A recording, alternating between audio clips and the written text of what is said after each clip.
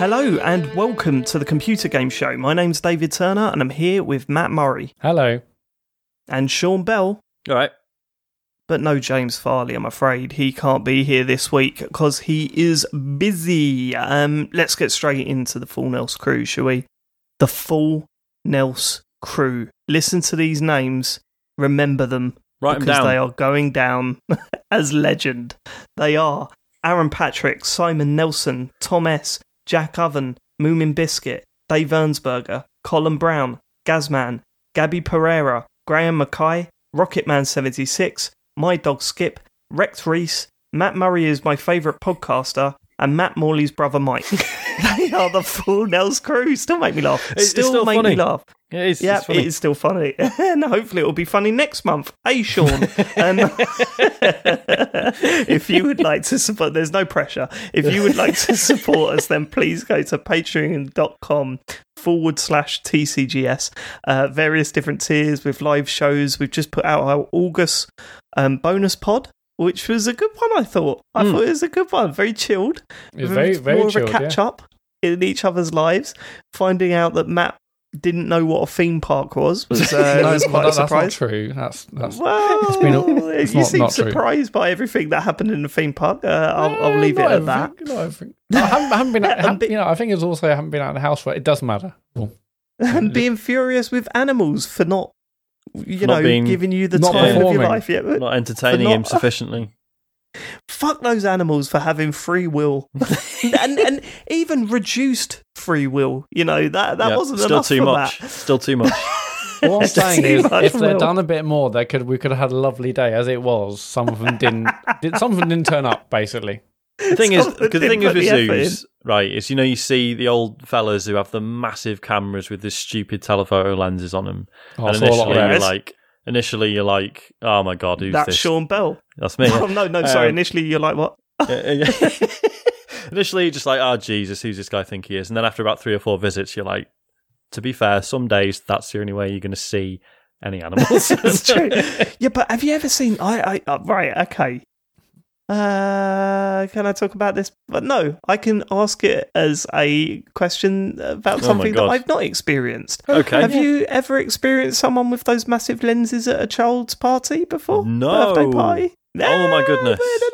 There's well, weird. how That's far very away weird. were they from the child's party? Oh, they were right in the room, baby. they were a parent. I mean, in this Someone's I was just gonna can't say, show I mean, up them being now. in the room hypothetical is- situation. Them being They in the just room can't is show better, right? Rather than long lensing them from across 100%. the If they street. were outside in the bushes, you're Yeah. calling the police. Or Yeah. outside in the car. Like, what's that guy doing? I was a parent. Oh, is it? All right, okay. No, like Let's go to at feet. any kid's party, there's always one parent who has to show off with their incredible camera and like, Totally. me, have you me, got a but phone, mate? me. What the hell? What the fuck's this? My favourite story from taking the kids to a birthday party was when Spider-Man lost it with the kids. Did I ever tell you that one? No.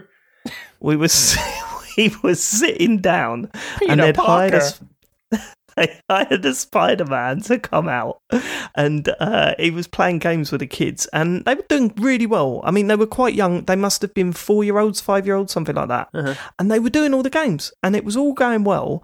And then, I was thinking, the games bit is going on a bit long. He's going to lose their attention in a bit, And then he chose that point to do the most complicated birthday party game that I've ever seen in my life. It was like he was laying cones out and he was like, so when you go to this cone you've got to crawl, and then when you go to this cone you've got to jump over these and go left right and the kids, while he's explaining it, the kids were just talking, right, because they'd had enough. They wanted their cake and that. And then by the time he said go, they all just started screaming and running around the hall. And Spider-Man picked up the cones and went, forget it, no one gets a prize, then no one gets a prize. Oh my god. Wow. Oh my goodness. I mean, going to kids' parties, I'm often like kind of in awe of the good ones. At least I'm often in awe of how they can command the room and the enthusiasm and how well it works. But when someone's the other end of the scale like that, like, fuck it. You're like, If you're not going to play You're supposed to properly, take it. you can be. Like if that was any of us, and you'd tried to do something like that, and then that happens, kids just run around screaming. You just think like, yeah, do you know what? That was inevitable, wasn't it? Never mind. Yeah. Well, you got to remember, Sean, I've been in that situation when I dressed up as Batman for my niece's birthday party. And I walked in and said, "Hey kids, I'm Batman," and they started booing. They started booing me, Sean. And I was like, "You don't boo Batman." And one of the kids went, "We like Joker." I was like, okay. "Oh, he's the bad guy." No, not okay, Sean. Don't defend him. It's fucking embarrassing. Generation Z, mate. The fucking, it's all gone topsy-turvy now. Batman's a fascist. Joker's, they made that film where Joker's the main character. It's all, I don't understand it, mate. I still think the worst thing about that was how my sister turned around and said, "Look, it was ridiculous to pay for an entertainer. We will spend half the amount that we would have spent on an entertainer on the best Batman costume we can get hold of." Of course, by the time it gets there and they're thinking, actually, let's save a little bit more money and get it from eBay, the most ridiculous Batman costume you've ever seen. I couldn't even look through the eye holes because the mask didn't fit right. Ridiculous. I'll have to post the video at some point of me showing my sister. She agreed that the mask was ridiculous, so she ordered me a proper one, in her words, but it was just another one from eBay, and it was even worse. You've got to see this video. It's not. I'll send it to you. It's funny. Anyway, right, that was a bit of a tangent. Where are we? Where are we? We're doing a podcast about video games, apparently. Matt, let's get the feedback to last week's show. Oh, yeah, I wasn't on last week's show. I was away. You weren't, were you? Jesus Christ, that seems like ages ago now. It does. I've had 2 weeks off work and 1 week off the podcast, and I literally don't know what day it is. And I feel a bit under the weather. It's like everything's just gone topsy-turvy. Did you take notes from last week's show? I did. I listened to the show. Good. I thought you did great. Blake, it's obviously it's not his main job. Tried his best, didn't he? Yeah, he did. There was he tried his bloody hardest. I've got a lot of tips for Blake, but we can't be here all day because it will be a long pod. But no, first bone to pick really is with Blake. I mean, I actually think Blake would play and should play Jar Jar. I know Blake said he wouldn't, but actually, surely you would. You'll be part of the stuff. I mean, even okay, no, I've got a lot of thoughts about this, right? Yeah, so first of all, you'll be part of Star Wars. That's like a once-in-a-lifetime opportunity, surely, no matter how good or bad the thing is. Secondly, right, Jar Jar, can either of you two name the person who played Jar Jar Binks in episode 1? No, exactly. Right, so it doesn't matter. Even if whoever did the voice for that one that people hated, no one can name it. It doesn't matter. No, what I'm saying is what's that got to do with anything? It's just a nasty dig at the original actor. What I'm saying is, people hated Jar Jar Binks in episode 1, but people don't even know the person who played it. So I think with this one, much more likely to be a better. Are you telling me that no one knows the name of the actor that played Jar Jar Binks, or just 3 blokes on this podcast don't know the name? I'm saying there's a big difference. It isn't someone like everyone can say, "Oh, Jar Jar Binks was rubbish." No one can say, "Well, the person playing Jar Jar Binks, how embarrassing for them." No one can say that.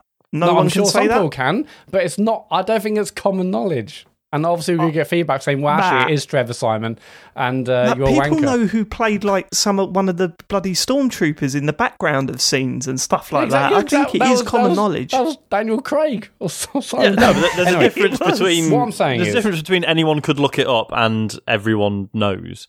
Like the kid who played young Anakin, Jake. What was his name? Literally had his fucking life ruined. Literally had his life ruined by it. Whereas the guy who played Jar Jar Binks got away relatively unscathed. He's probably in some. I bet he's in some prestige drama. That he's probably in The Wire or something. And we're all like, "Oh yeah, he's fucking brilliant." Actually, you're definitely barking up the wrong tree here, because James told me that he took it really badly. Did he? Actor. Yeah, you're probably going down the wrong route here. Okay, right. All right. Well, maybe I'm wrong there. Right. The second point of that is, I never would have thought that I was a Jamaican accent on Jar Jar.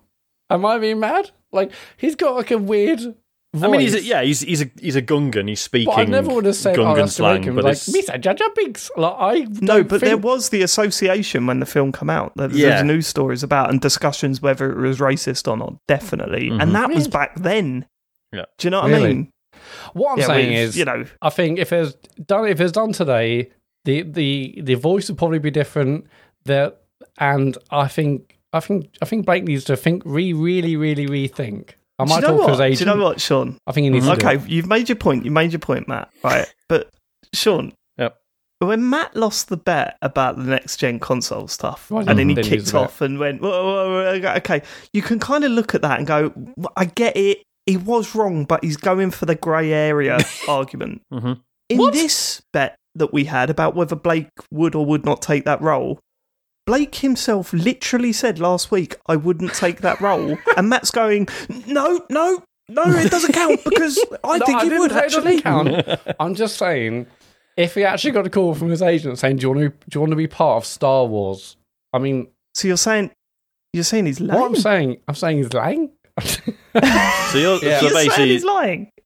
So you're saying, Matt, if you got that phone call and it was explained to you, there was a good chance that people would think you were a racist as a result of accepting it. Well, no, because I think they would read. I don't think there would be the perception that Jar Jar was racist. Okay, not that Jar Jar is, that you are for taking the part and for portraying him.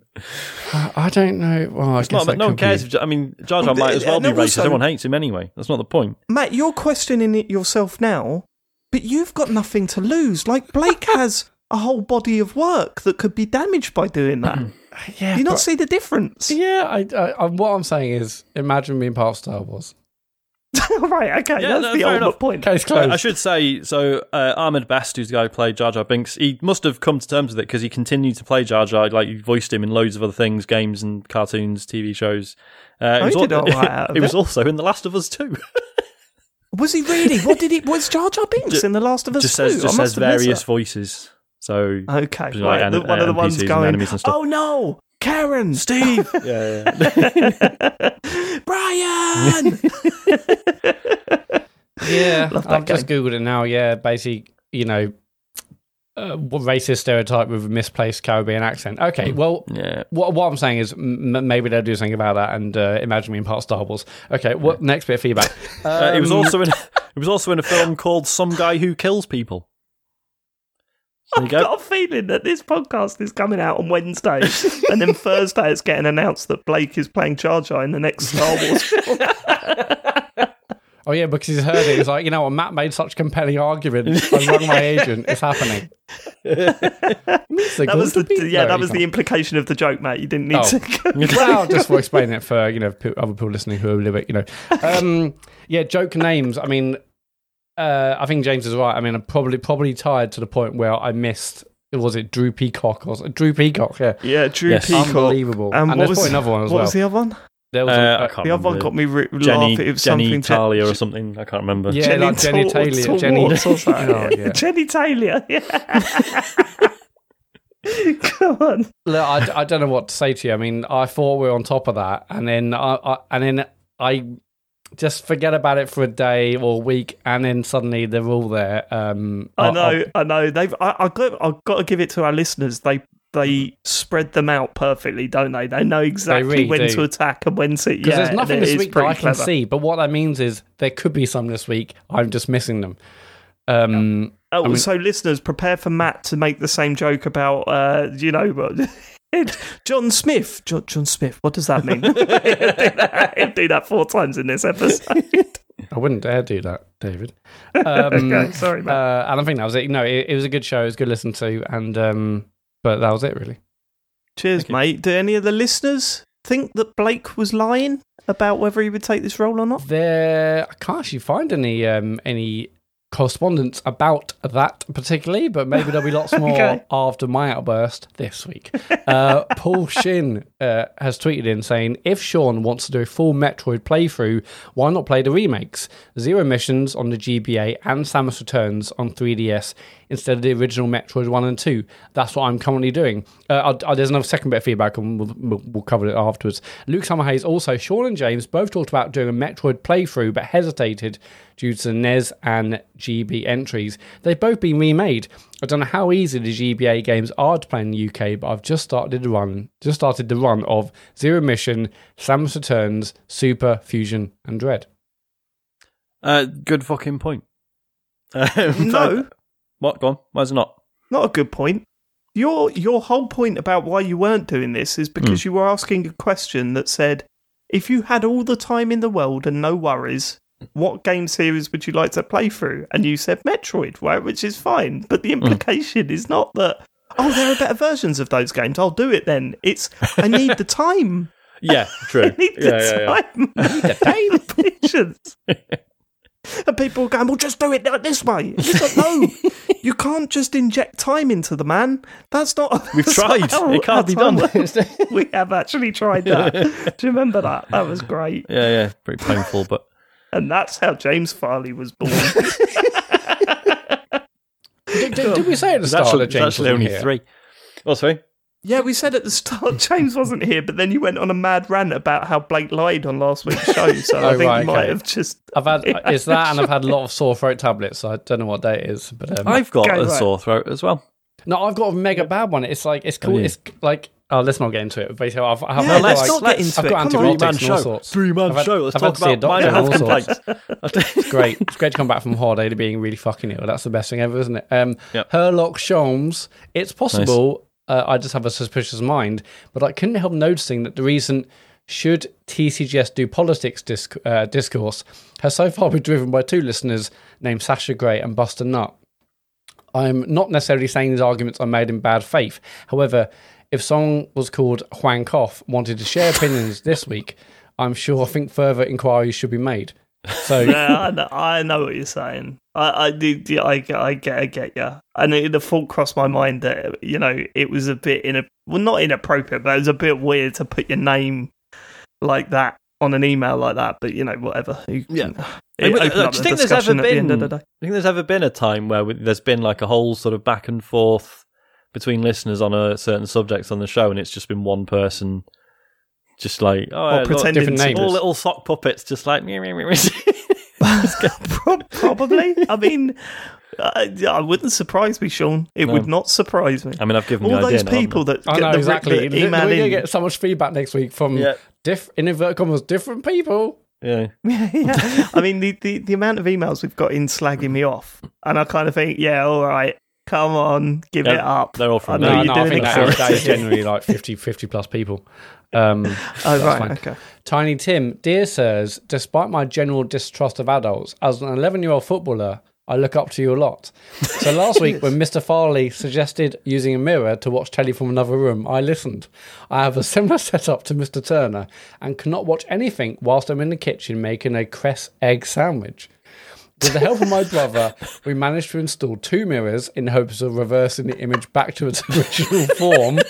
Mum was livid, but I rate it. The place looks like a level from Portal, thanks for the great idea. I don't know about you. I don't know about you guys. I don't think that's an 11-year-old boy emailing in. I mean, what 11-year-old would say we installed 2 mirrors? It'd be more like mirror on wall. We got mirror. We have a similar setup to date, Mr. Turner. I mean, name an 11-year-old who likes a cress egg sandwich. But also, that's a real giveaway to me. Like, isn't it egg and cress? Like cress egg. I think so. Yeah, I just quite enjoy saying cress egg. I want cress egg sandwich. What? Give me I'll have a Craigie, please. Sandwich. Can I have a Craigie? Can I have a Craigie? Can I have a cress egg? There you go. Thank you. Okay. Well, congrats, Tiny Tim, on the mirrors. Sir Reznor of the Savage North. Refinding money. I mean, that's a reference, isn't it? Trent Reznor. Go on. I mean, I wasn't sure if it's a Trent Reznor thing. There can't be any more Reznors, surely. No, it must be a Nine Inch Nail. Was Trent Reznor, but was he born Trent Reznor, or was that just when he's like, I'm going to be in a cool rock band? Surely not. That must be a stage name. Well, I'll Google it. You carry. Yeah, you could. Refinding money. Hi, lads. Long-time listener contacting you for the first time. I enjoyed the recent discussion on the appropriate response to finding other people's lost money and felt compelled to contact you. On reflection, I must have been quite lucky in this area. As a kid, on 2 separate occasions, I found money with one or the other parent who had completely different approaches. The first was on holiday when I found a scrunched up £20 note. My mother actively discouraged the guilt-ridden young Reznor from looking for the owner or reporting the money missing, telling me extra spending money with a wink. On the occasion I was with my dad, I found £10 in my local park, which he kept and I think spent on cigarettes. As an adult, the most I found was £60, and in spite of being in quite an affluent area, I was racked with guilt. Or racked with guilt, of course. Was it an old person's shopping money, or was it a child's birthday money? It seemed like a very specific or thought out amount for a set purpose to my mind. On that occasion, I did report it and learned that in UK law, you should always report found possessions, including money, lest you be charged with the theft by finding, if the missing item is traced back to you after the owner reports the loss. I was subsequently... You're telling me that finders keepers is not a legally binding... Yeah, that is... Well, Neil Buchanan's a liar. But the losers are weepers, though, Sean. That clearly says in the rules. Unbelievable. Sorry, I was subsequently allowed to keep the money after a number of weeks of it being unclaimed and in my possession. The most bizarre and ominous occasion of found cash I'm aware of, however, happened to my ex's mother. She was in a town centre days before Christmas. A gentleman in front of her dropped a wallet stuffed with money. She picked it up, caught up with the owner and returned said wallet. In response, he thanked her and said to her, Your generosity has saved your life. Don't come into... Hang on. Okay, maybe I should have... Oh, right, okay, that's that. Yeah, no, let's not read that out. That's the myth thing that goes around everywhere. That's why didn't you read this first? Okay, I just haven't read it. Sorry, yeah, when I copied and pasted, I sort of glanced and I thought I should probably give Matt a heads up that this takes a turn. You fucking didn't. Okay, thanks for the correspondence. No, we'll read from apologies for the lengthy response, that's fine. To be honest, it takes another turn, but go on. Okay, apologies for the lengthy response. Feel free to summarise or trim the fat as you see necessary. I do see necessary now.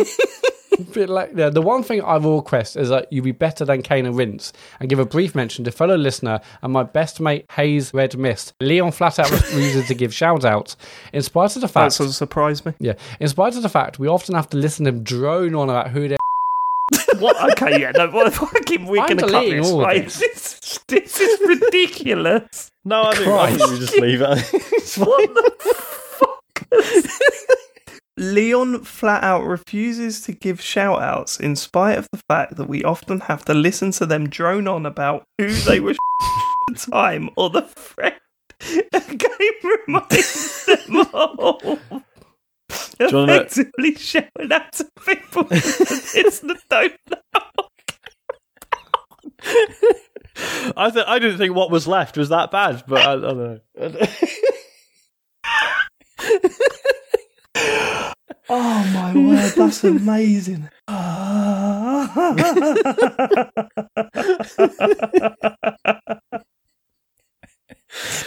the funniest email we've had for a while.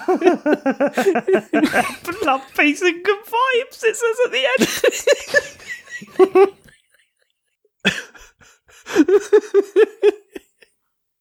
Okay. Oh my god, that is Thank that you is not for the email. How do we cut? Sir Reznor. I've got to recover, sorry. So Trent Reznor is, well, his name's Trent. So Trent is his middle name. His full name is Michael Trent Reznor, which is less cool, obviously. Yeah, so Michael Reznor of 9 Inch Nails doesn't have the same ring to it, does it? Mikey Rez. So yeah, everyone went with Trent, which is fair enough. Okay. Okay, Garrison Savannah. This week on Dark Calls, Dave risks a serious domestic trauma just to prove that he in fact does not know the correct procedure to kick a rat off a cliff. True. James becomes increasingly worried about the scope of his task, and he realised that his only source of help, the human Dark Souls wiki David Turner, is missing some important information, such as basic controls. Loving Dark Calls, great job, guys. So glad you put it back up, so I missed it first time round. Keep up the awesome work. Cheers, yeah. If you want to listen to that, the whole show's going up every Friday. This week's one was a bit of an infamous one where for weeks I'd been telling James how to kick and I was getting the controls wrong. And I realised, I tell you what though, I did listen back to that episode and I've always had the attitude that podcasting, don't watch what you say, just speak how you speak. it's all fine. But I was making myself cringe with the amount of F-bombs I was dropping in that episode. Like, genuinely, I was like, oh, no, I get it now. Like, all my podcasting life, people have been going, you swear too much. You need to cut down the swearing or whatever. And I'm like, no, man. And then I listened to that and I was like, no, it's literally every other word. That's madness. So, hopefully that improves as the series goes along. Unlikely. Buster Nut. Hi guys, just wanted to thank Dave for his well-articulated response to my feedback on last week's pod about workplace harassment. Apologies for misunderstanding in the first place and really appreciate you taking the time out to respond. All the best, you awesome dudes. Buster. Cheers, Buster. Boss. Yeah, that's all right. And that's it for feedback. Go to tcgs.co/dear TCGS to leave some feedback or whatever you want. There's no news goblin this week, of course, but we have got a news... Prince. What would you be? Boglin? No. What? Why not? Boglin. I used to fucking love Boglins. The news Boglin. Bloody love a Everyone Boglin. did. They would make your hand smell, and when the eyelids broke, they become very sharp. We found out in my household. So don't make them like they used to, do they? Go on. Halo Infinite.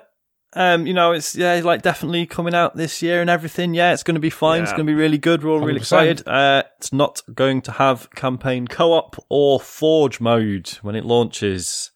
I assume this is from their blog, right? This is officially confirmed. Yeah, this is official. Yeah, I think there was a video interview about it. I say I think because I haven't watched it. I think Forge mode, the lack of Forge mode is fine, right? Because the Forge mode is the stuff that it's like the user created game modes and all that sort of stuff. Yeah. Which is very cool, but it's not. Yeah, I like that stuff coming later because it's like, well, let's play the game first before everyone tries to fuck about with it. However, Co-op it's pretty cool when that stuff arrives. Co-op's pretty essential. Co-op's integral to Halo, isn't it? Like, such a huge part of what made Halo Combat Evolved so good was playing with your friends, playing on Legendary. Playing just and that not being there is mad. I mean, I haven't. There's probably stuff in this blog post that really goes into it, but obviously, we hope the game will be coming out, but they just couldn't implement what I wonder what it is. You've broken. Well done. You've broken Matt's brain. What is it? They've said. So campaign co-op. They said is going to be season 2 at the earliest, which means about 3 months in. Whereas Forge, they're aiming for season 3, which is 6 months in. Although they have stressed that these release dates are quote subject to change. Which, let's face it. Yeah, I was going to say, it doesn't mean they're going to be sooner than expected, does it? I do usually play the Halo games solo first. That is something that I tend to do. So I'm not totally bummed out about it, but you're not going to play it. Part of Halo. It's such a big part of Halo for a lot of people. Not everyone's like me that plays it solo first. So, people like to play those games with those friends. It's mad. That is a mad thing. It is. And it's like... Because what's really sad is that in explaining the decision, and like obviously there's the usual stuff around, we want to release something that's definitely really good. We don't want to put out stuff that isn't ready, which fine.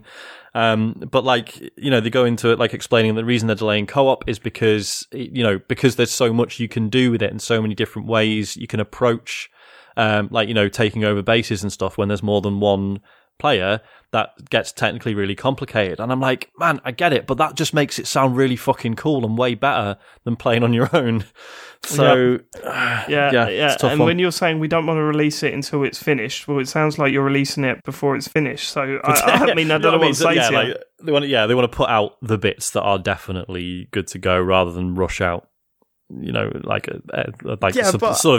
what they're doing, it sounds like they're rushing out something so they can hit some sort of marketing thing that they've got lined up. I mean, but releasing something when they wanted to isn't rushing out. They're just putting out at the same time, but less of it.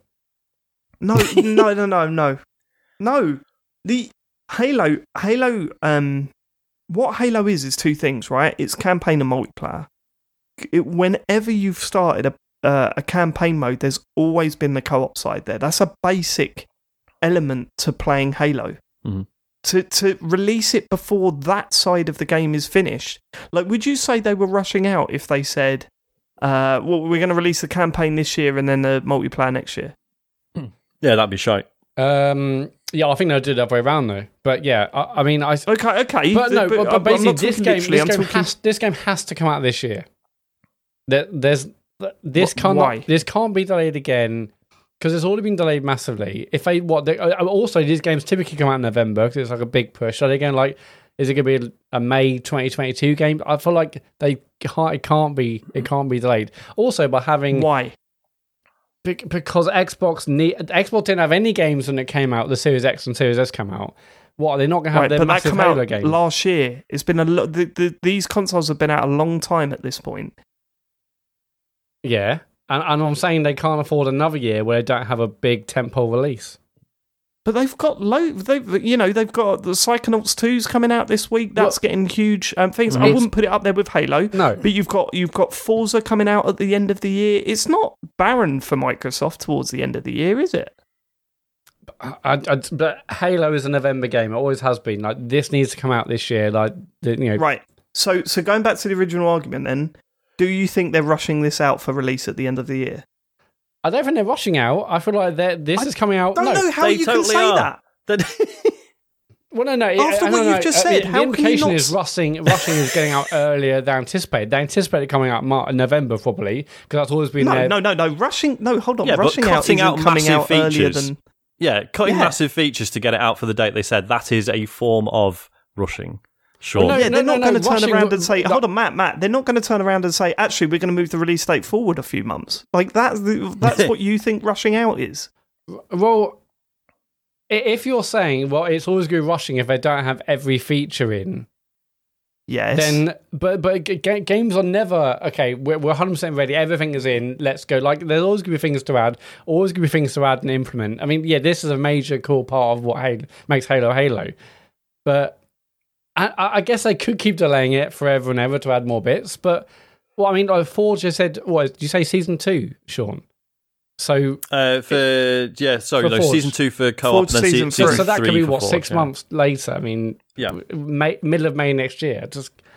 But I could argue that Forge isn't an essential part of the. Like, I can see that being added on. I can see Forge being added on later down the line.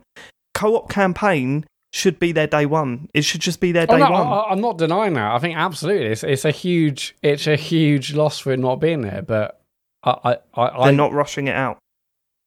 No, I don't even know. So if you're saying that games do this all the time, give me an example. Give me an example of a game that came out and said a major part of what that experience is. When did I say that? What I said was that games are never earlier, just then. Games are never 100% ready. You can always like wait for other features and other features. Yeah, of course you can. Of course you can.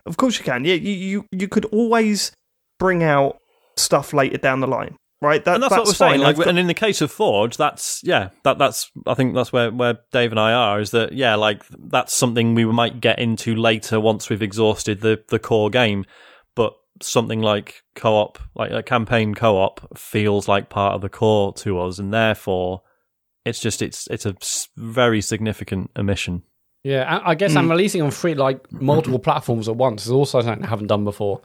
And maybe I do wonder if they're massively regretting saying this would come out on and I will also say what works in its favour is that it is a Game Pass game, and there'll be some of you listening to this saying, but I haven't got Game Pass, I've got no interest in Game Pass, I just wanted to buy the game, and it doesn't work in that case. But I think for a Game Pass game, is it less of an issue, because then you're kind of saying, well, no, you could just it's weird. Because then you're kind of saying, well, you'll have to subscribe a few more months. I was going to say, if you're going to be really cynical about it, it's like, well, let's just spread out the release of the game. And that's definitely not what it is. It? That can't be. No, if it's crossed our minds now, then it's definitely, someone at Microsoft has definitely thought it. Yeah, it's true. Right. Yeah, it's a shame, but it's true. I'm like you, Dave. I mean, I've always played the single players on my own anyway, and the one time I didn't was Halo 4 with you and James, and I literally don't remember a single second of that game. And as as bonkers as the story is in the Halo franchise, I have always enjoyed playing through and trying to understand stories. I play the game, but that game was just us chatting bollocks for 78 hours. Do you know what? Sean? I've got to tell you this because Matt brings this up all the time, right? James and I had a great time playing through that game. I didn't say I had a bad time. It sounds like Matt's the biggest regret of his life was playing that game with us. Us, we had a great time because we were just chatting bollocks and chatting as we were doing. That's good, but it means I played. It's like a 3D chat room. I had no attention at all in the game. I was just pressing buttons. That wasn't the important thing. The important thing was like making you guys laugh while having a beer. Like I could be playing Minecraft, Minesweeper, whatever it is, Minecraft, anything with the word mine in the title. Could have been playing Minesweeper. But is that what you're saying? Best chat room ever played. I'll still be having a good time because I'm with you guys, but the game I paid zero attention to. What I'm saying is, how many player co-op is it, Sean? Do you know? I don't think this story says. Well, if it's free, mate, do you want to join me and James for a little bit of co-op when it's finally released? Because we have a spare... Well, good luck understanding a single second of the story, because you won't. Mate, you play it on your own, you understand a single second of the fucking story. I lost my way with Halo a long time ago, baby. But okay. What I took from this was that... this thing is not nailed on. I thought, okay, we've got a beta... all the discussion and rumoured and like leaked tweets and all sorts of stuff about coming out in November. It's November. All Halo's games come out in November. I was fairly confident it is coming this year, but then these things are happening in the months leading up, and I don't know. Not that I suddenly expected the game to be rock solid, definitely coming out, because you can't really guarantee anything these days. But it's like another. Oh, okay, cool. It's another thing that isn't. It's a little bit of a letdown. Isn't quite there. I mean, so you're not. I know what you're saying. There's a quote here. They talked about the possibility of just delaying the whole thing to release it, in one go with Forge and campaign co-op. It said, quote, "We talked about that, but where we landed was Halo Infinite is a live game, so it isn't ever really done." I mean, come on, that's just cheating. I want to go into this game confident that I'm going to play a good Halo game, and these new stories do nothing for that, and it doesn't reflect what we might finally get. We might get a brilliant Halo game, but I hope to be confident about it. I so hope with everything in my body it's a good Halo game. Like, I want a good Halo game, and I just want a fucking good Halo game, please. Just give me, please. You gotta complete. You gotta ship a good easy. Game. I could do one. If they don't come through, I'll make one for you, Matt. Don't worry. Okay, that's a promise, yeah. New series of Bell's Kitchen. I'll just not want to get. I'll load up Dreams, and I'll just someone's gonna this afternoon. Anyway, speaking of games being rushed to release, what's the next news story, Sean? So there's Cyberpunk 2077 has had a big patch. It's now version 1.3, and it's got some free DLC in it, guys. Do you want to know what the free DLC is? Yes, please. It's some new jackets, 2 new jackets. Oh, yeah. Oh, wicked. Oh, so I'm just going to the Xbox store to rebuy the game. Hang on, give me a minute. There's a new car, which during the developers' live stream, one of them kept saying he hated the colour of it. You can't change the colour of it, guys. Can't change the colour of it. Good, didn't want to. Next. And Johnny Silverhand has got there's a new appearance you can choose from, where he's just got like a nice like jacket but with nothing underneath and some like sort of sideways emo hair. Sorry, are these things called DLC? That's what they're calling free DLC that comes with this update. I mean, there's a ton of bug fixes as well. There is. I watched a video of someone playing it, and there's still a ton of bugs in there. And still a ton of bugs. Pretty messy. Still a ton of bugs. Still looks quite messy. They have fixed. So there's always been a huge problem with the minimap in the game, in that when you get in a car and drive around really fast, the minimap stays the same size. So it's like absolutely useless. So if you're supposed to turn a corner, like you're just trying to navigate by the dots on the minimap, and you completely miss every turn because you're driving at full speed and you have no idea the corner's coming. So now the minimap zooms out a little bit while you're driving. 8 months it's been, guys. And they've added you can get a cat in the game, and it now moves around to different places in your apartment. Okay. Yep, so, well, that's better than a game that doesn't drop frames left, right, and centre. Sure. Yeah. Okay. Do we think this next gen version is coming out this year? Yes or no? It's not looking good, is it? I think I'm going to say no at this point. I think this is going to get delayed. And don't get me, I'm not saying I do feel for the staff, and I do obviously working conditions, all the shit they had with the massive hack, loads of staff just completely lost access for, was it weeks or I can't remember, a while anyway. But on paper it has been 8 months since this came out, and they're still just firefighting. It's not really a fair comparison, but obviously by this point, Witcher 3 had a bunch of free DLC. The first major expansion had come out by this point. What about what was it? No Man's Sky. How long did that take? No That Man's took over Sky, a year, right? Oh, actually, had The Witcher 3 had its... So the No Man's Sky definitely had its first big update by this point. But did it have... Because there was one specific update that come out and sort of went, okay, it's got loads of stuff that we thought it was going to have in it now. Yeah, that was was that a year later? Maybe more than that, it was I can't remember. A year later, something like that. Yeah, I'm going to do a James Farley. I'm not sure about the Witcher thing now that I've said it. Oh, God. Well, we look forward to next week's feedback. If I go full Farley, I'll just deny ever saying it. Good point. I know that it's unfair for me to really pick holes in this because I've not played the new patched version. I watched a video of someone reviewing it. They were extremely happy that a few of the quests that completely got bugged out on them was now working, so that's a positive sign. Okay. But for me, I just want to see it running smoothly and not feel so clunky to play. So call me when that's working. Well, Dave, because it's a live game, it's never truly complete. So apparently so. Yeah. Every now and then I'm like, don't worry. Oh fuck! I'm really hankering after, playing Cyberpunk, but I think no, I'll just wait for next gen. Why would I possibly go now? I've just checked, I was right. So Witcher 3 came out in May 2015, and Hearts of Stone was out by October 2015. Just taking up airtime to say how right you are. Brilliant. Should we go to the next news story? Brilliant. Do you know what, actually, I've thought about it, I've checked, and I am amazing. Turns out. This just in. Yeah, BBC breaking news. Turns out I am right. Sean's a fucking legend. Anyway, on to the next story. According to Eurogamer, a source says legend. Anonymous sources confirmed. People close to the source close to the matter. Legend.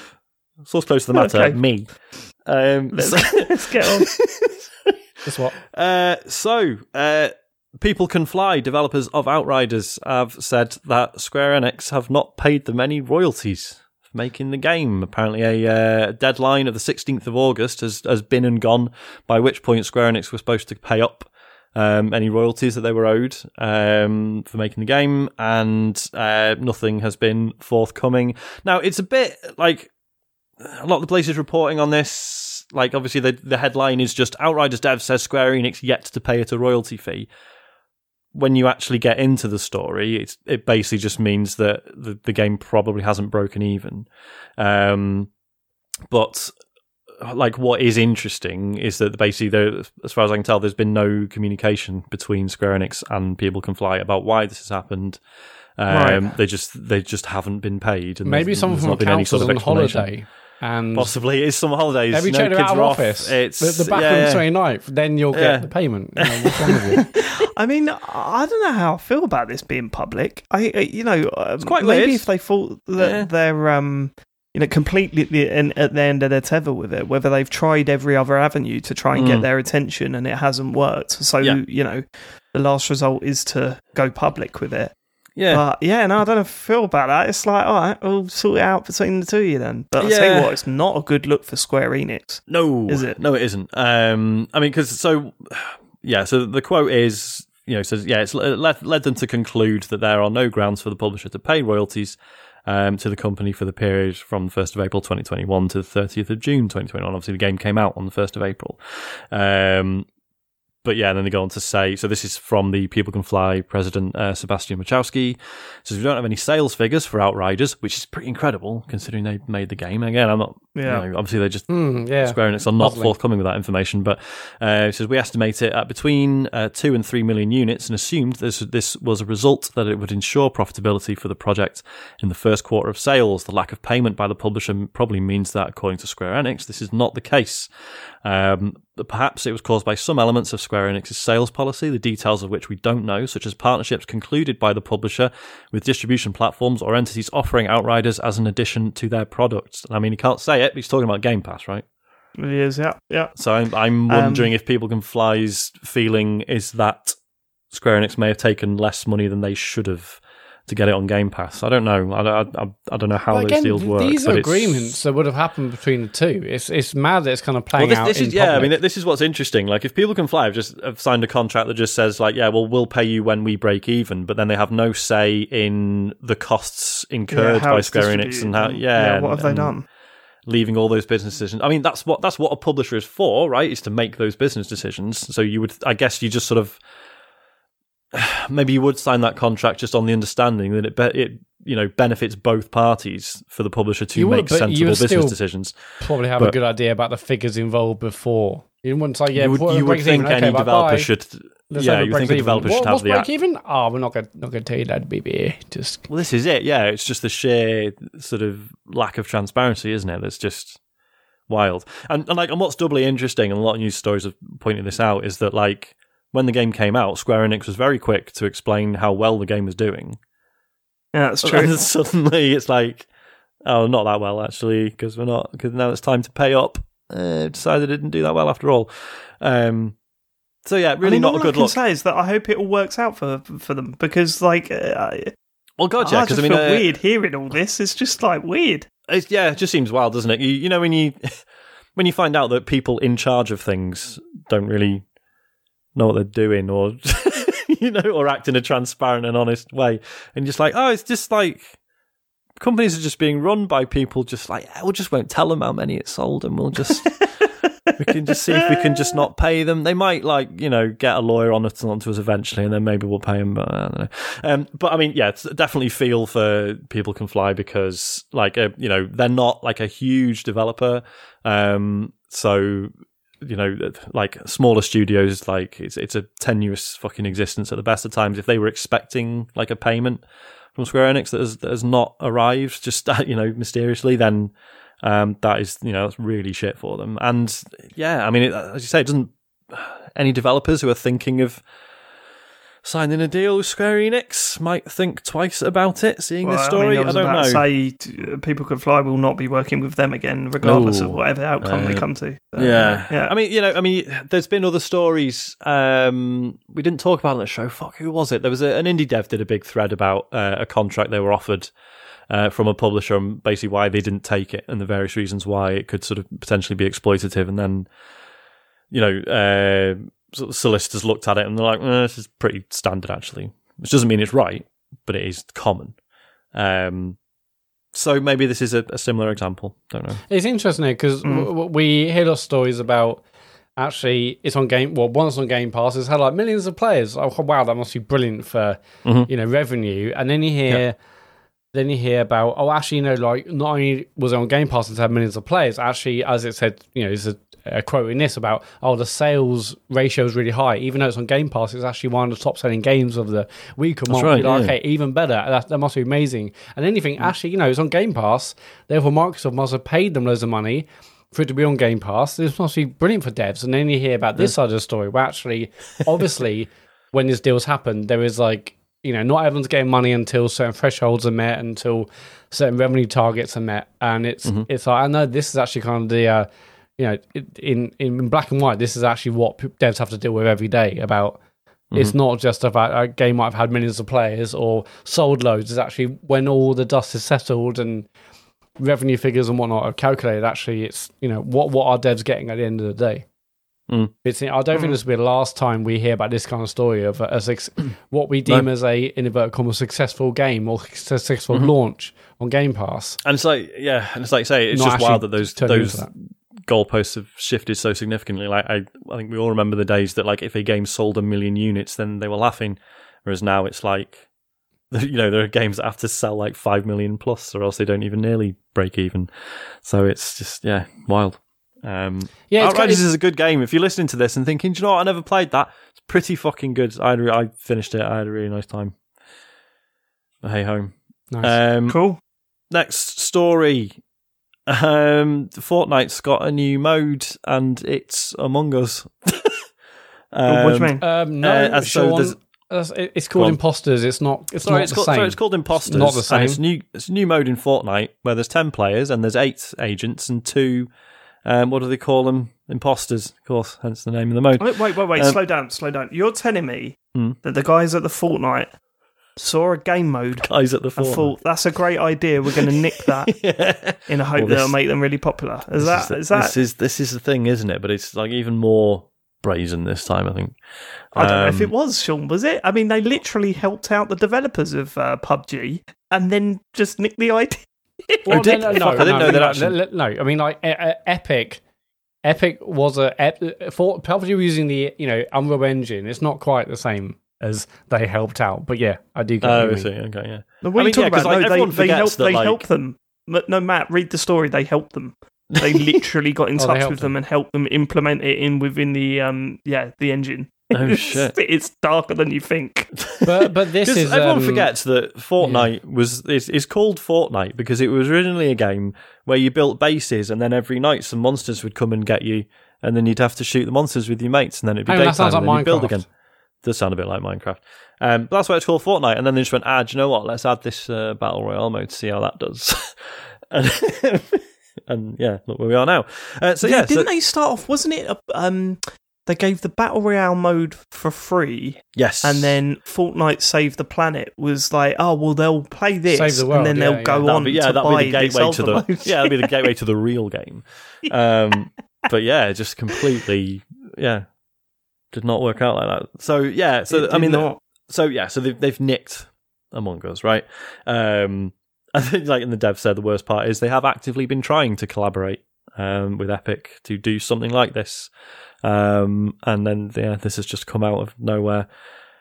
I mean, it's shit because it's obviously, we've always said like you shouldn't be allowed to like copyright game mechanics, right? Because that just murders innovation. Yeah, it does. And it stops people sort of, doing their own spins on things. And, but, obviously within that, there should be like an unwritten agreement that when it's Epic versus a tiny dev who've had like this breakout hit, like maybe just leave them, don't nick their idea. Maybe like you've got the resources to come up with something else. And Fortnite does, right? Obviously Fortnite does loads of shit that I literally barely understand at this point. Like they show screenings of films and have concerts. I mean, and stuff, they had like the Ariana wild. Grande concert the other week. Like so, they clearly are doing things which are genuinely innovative in games and crazy. Yeah, but the live events are absolutely brilliant, and if you remember, they're not easy to do or replicate either because Destiny tried it, and my word. Like, it was when I saw what Fortnite were doing with their live events, I was like, I can't wait to see how Destiny do this. The Destiny one was 3 hours of watching a star. Hey, do you know, we're coming up to a season end of Destiny, aren't we? I wonder if they're going to do something similar. That'll be interesting. Ariana Grande coming out, is it? Or out of the little ball that's floating over the city or whatever it is? Better be. Is that ball still there, Sean? I think so, yeah. Oh my god! Right, okay. Sean, is this you think so, or James Farley thinks so? Is this It's definitely no. The ball's still. Yeah, you still kick the ball around. Okay. I'm talking about the big ball in the sky. The Traveller. Sorry, I thought you meant the one you could. Fucking hell. The Traveller's there. Yeah, call it the Traveller, Dave. Get the ball around. Okay. It's not only still there; it's fucking healed, Dave. Oh, for Christ's sake! You know, it had all bits floating around it. Not floating around; they're all part of it now. What are you laughing at? This is important. Sorry, Sean, that's very disrespectful. No, don't worry. The other week, Joe Scrabbles asked me because there was like a teaser for this new season. And he was like, "Oh, what very does this?" Hyped, aren't they? They're very. There's a lot of hype on Twitter about this, and it kind of makes me think I want to get back into that when I haven't got any time. And he was like, "Oh, what's this about?" And I was like, "How long have you got?" Because I've actually been paying attention to the story recently, and it's been really good. So yeah, I'm excited. But sorry, Fortnite, Among Us. Really shitty. I don't know if there's much to say beyond that, is there? It's just... Well, I mean, is it any good to play? Have you tried it? Have I, heck? Okay. I mean, to be fair to the Fortnite, there are loads of games that's just ripping that off in a worse way, isn't there? Yeah. True. You know, there's Duck Duck Goose and all that sort of stuff is practically the same thing, isn't it? And that's doing really well off its own back. So, it's one of those situations where a game mode is very popular and it's going to be stolen by a bunch of other games. So, unfortunately, I guess you can say the whole thing about the Battle Royale thing was just, it was taken in inverted commas and then adopted, and everyone has a Battle Royale mode now. And you think, well, but it's like isn't everyone copying PUBG? But this just, I guess it feels worse because it's like indie versus exactly. It's the power imbalance, isn't it? Like if Battle Royale had been invented by like Infinity Ward, and then indies were trying to do their own versions of it, that would just be cool. And that's when be like, right, people are innovating on it. This is really interesting. But yeah, when it's the other way around, it just feels like it's being stolen from smaller devs, which is shit. Okay. That's it for the news. A thief is a thief, Sean, all right? That's the way I see it. Theft is theft, mate. Robin Hood, getting the slammer, mate. Yeah. Was that your bread, Aladdin? It wasn't, was it? You may have a little bit of, swagger about you, mate, but you still nicked that bit of bread, didn't you, son? I don't care if it was for Abu. That's very good. Is that it? Are we done with the news? That's it. That is it for the news. Let's get into what you've been playing, and I think this week we should start off with 12 minutes. I'm suddenly really sad James isn't here. Yeah, James was really excited to talk about this on the show. I'm very excited to talk about this on the show. For those of you that don't know about it, 12 minutes is... it really surprised me, this game, when I first launched it. 12 minutes is a time loop game where you play the same... Well, it says you'd think it was 12 minutes long, but it's not actually for the most part of it. You can cut those 12 minutes short. I think the main bulk of the loop is around 10 minutes. But you keep repeating a scene set in an apartment with a husband and wife, and at some point a policeman knocks on the door and arrests the wife and kills the husband. And you repeat that scene over and over again until you manage to find a way out from the loop. That's the basic premise. What caught my eye about this game, it wasn't so much the fact that they had some great voice actors in it. Ridley Scott, Daisy Ridley. Ridley Scott. No, Daisy Ridley. Daisy Ridley. William Dafoe. Daisy Ridley. William Dafoe and James McAvoy. Daisy Ridley. Have I got that wrong? Daisy Ridley. Just doing a time loop gag? No, everyone kept saying Daisy Ridley, and I just felt like keeping it going. Is it James McAvoy was the other one?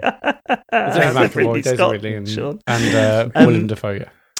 So that wasn't what caught my eye. What caught my eye is that it just had a really interesting perspective. It looked really grounded from the marketing leading up to it, and it had that top-down view. Everything's viewed in a top-down view, and it looked like a really interesting concept, a really interesting visual thing to look at, and I like the idea of seeing how I could experiment in this setting and seeing where the story went.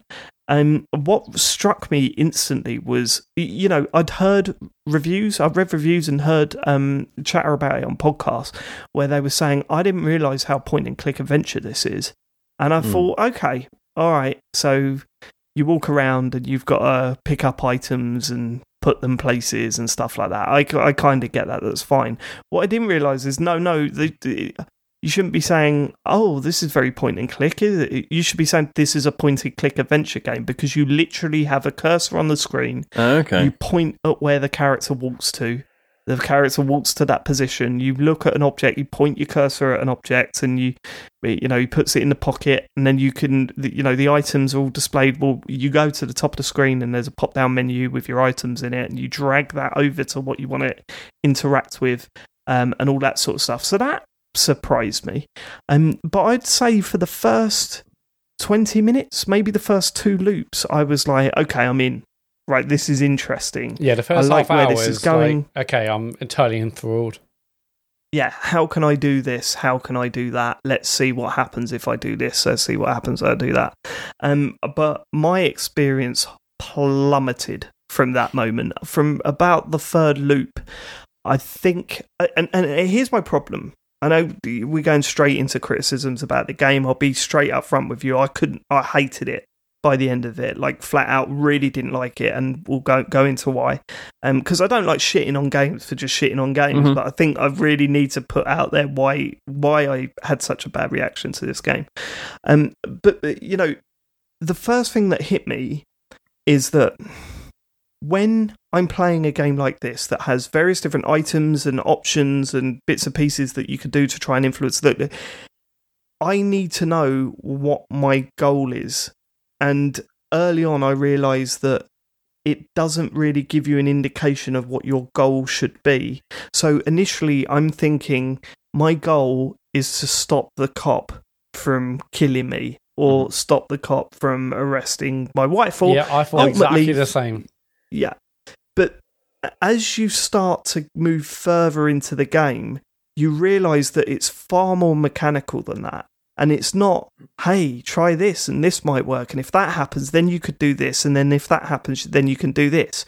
It's more, you need to get this piece of information in this loop. Then in the next loop, you need to say that piece of information to this character at this time to make this happen. And it's like, instead of having the freedom of, say, because what I've said to loads of people who've asked me about this game is that I went into it thinking this was going to be Hitman, because to me, Hitman is a better time loop game than 12 minutes is. Simply because when you go into a level in Hitman, on the 2nd, 3rd, 4th run, everything's still happening at the same time. Every step the characters are making, every conversation, that's all exactly the same. But you can manipulate certain things and see how that affects the outcome, and then adapt what you're doing to react to that outcome, right? Yep. Here, it is literally click the right thing at the right time to progress. That's how it feels to me. And not only that, if you don't click it at the right time, you then have to start that loop again. And sometimes the point in which you get to click that thing at the right time, you've got to set about 3 or 4 things in motion before you get to that point. Right. So if you fuck that up, if you try the wrong thing or do it at the wrong time, you've then got to repeat everything you've done just to get back to that point to try something else. And so as I was playing through this experience, I was getting more and more frustrated with A, how mechanical it was, B, trying to wrap my head around what I needed to do to progress. It didn't seem like I could work out things and then piece it all together in one run. It was literally, you will not be able to get past this loop unless you've done this specific thing and learnt this bit of information. Otherwise, you'll just be pissing around in loops forever. Right. So that was, in terms of playing the game, I was getting more and more frustrated. And then coupled with the way everything is stitched together, I found, I don't know about you, Matt, but that totally threw me out of the situation. If you're setting a game in one little area with 3 characters, one of the things that you must do is make it believable. You must make each character feel like they are there and they're aware of each other, and they're aware of differences that you're doing within that time loop, right? Their tone and response reacts well to the other characters. That's what they need to do, and it doesn't. And it doesn't do that. It stitches things together in such a strange way. Like 1 minute, you'll say something that really upsets your wife in the game. She'll burst into tears or shout at you, and then you'll click on something and she'll go, "Oh yeah, I've got to call about the electrics in the thing," and I'm like, "Oh yeah, I did that." Yeah, like there's one moment where there's like something not shocking but incredibly powerful had been revealed, and then I'm like, "Hey, should we dance or do you want dinner?" It's like fucking hell, and it's just like, yeah, the response was not really catered to what I just said to her, which is so weird when, like, as you're saying, like the rest of it feels so obviously sort of mechanical. Like, you would think that if the design of it is otherwise quite rigid, that would prevent these weird little mishaps. Yeah and no, but I think if anything, that keeps in with the theme that it's so mechanical, right? So that it's not fluid enough to anticipate various different routes in conversation that you might have. Right, yeah. It's very responses are tied to what you're clicking and not what has gone before it. So, like, for example, the best example of this is that I was in a situation where she told me a secret about herself, and she was really worried about my response, and she instantly started saying things like, "Why are you being so quiet? Just say something, please." So I clicked on her, and we had a conversation over the space of about 2 minutes, various different things, but I must not have clicked the one thing that she needed me to click to either calm down or understand me or whatever. The conversation ended, and she went, "I can't take this silence anymore, I'm going." And I went, "We've just been chatting for like, what are you talking about? This is really weird." And which is like, things like that, you get sort of weirdly incongruous things like that in conversations in games all the time, but when it's something so tense and so dramatic, like massive RPGs, like, you get that, and you kind of expect bits and pieces like that. Yeah. But I think what it is that not only is it because it's so confined, that stuff is really like highlighted. Not only is it so narrative based that stuff is so highlighted, but also the fact that when you've got the concept of the idea to the player is, hey, it's a time loop. Try new things out. Try things out and see what happens in the next. Like, how does your actions affect this loop? When it means that the reaction is not natural, it kind of makes you think, "Oh, right, well, that was pointless then, wasn't it?" Because there was no reaction to what I was doing. There was just this very rigid response to conversation clicks I was clicking, and I was kind of, so by that point, I'm about halfway through, and I'm thinking, I'm really not digging this, but I'm interested to see where the story goes, and so I'm going to push on. Then you get to the latter part of the game. Some of the puzzles are crazy, in my opinion. James said to me, it's as if only people that knew the solutions had played this game. Like, once you know the solutions, you're like, right, okay, do this, do that, and do that, fine.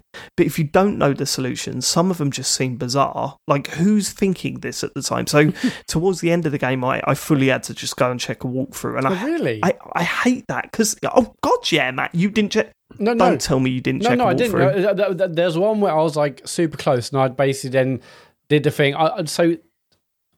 For me, the game, it feels like, okay, you see lots of things in a room, and you like click on them and see how they react. But then it got to a point where I was just clicking loads of different parts of every room because I clearly missed a key facet, and I found it. I'm like, okay, right, no, it makes more sense now.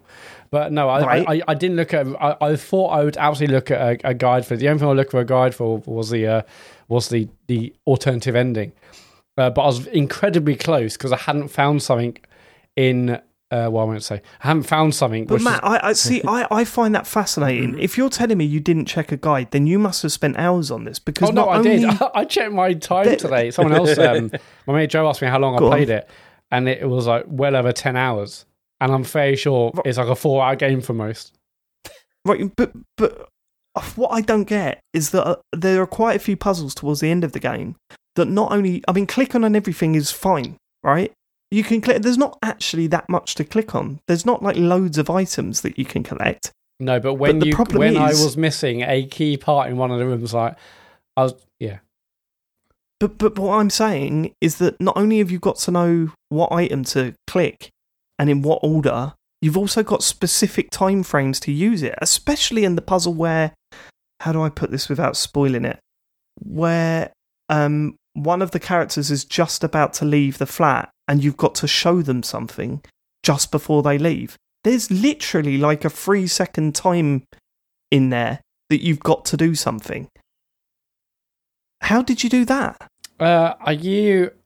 I don't know how to say this about not spoiling. Skills. Explaining a name. Yeah, so... When you had to explain a name. No, but I'd already worked out before I even had that opportunity in the conversation to discuss it. So did I.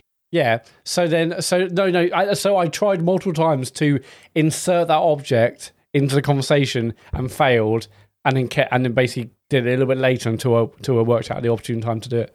Yeah, so ultimately this game is like... Hold on. So you're telling me, for this puzzle, you tried it 2 or 3 times, it didn't work, and then you tried it again later without being told that, no, that is the solution, you just didn't get the timing right. Yeah, because it was obvious that this game, unfortunately, it's not about whether you have the solution, it's unfortunately when you can insert that solution rather than saying, I know what the answer is. And so I knew it was to do with that item. I knew I had to show that person. But earlier when I was showing it, they're saying like, one more. If I hear one more word from you, you're dead. That's what I kept getting. Yeah. And I was like, okay, well, maybe I'll wait until someone else says something, and that happens. Then I'll suggest this item, which again doesn't feel natural. It's not like any good point and click or. Yeah, like even other games, like Zelda games, we have like okay, I need to get this item, give that to that person, this does that. Like that feels more natural. This is just wait for that thing to tick over. Yes or no? Okay, failed. Okay, I'll try again next time. Did that work? Yes, move on to the next one. And then, so I, for that particular item, I knew that was the answer. I knew I had to hope. Well, I'd hoped that me displaying it would work, and I just kept trying it until it worked. Okay, all right. Well, fair play. You got more patience than me, because also to point this out, Sean, if that is how Matt got through it, then not only did he have to present that item, every time he failed, he had to then do all the steps that led up to a position where he could present that item. So he must have done that loop in exactly... You can skip loads towards the end. What do you mean skip it?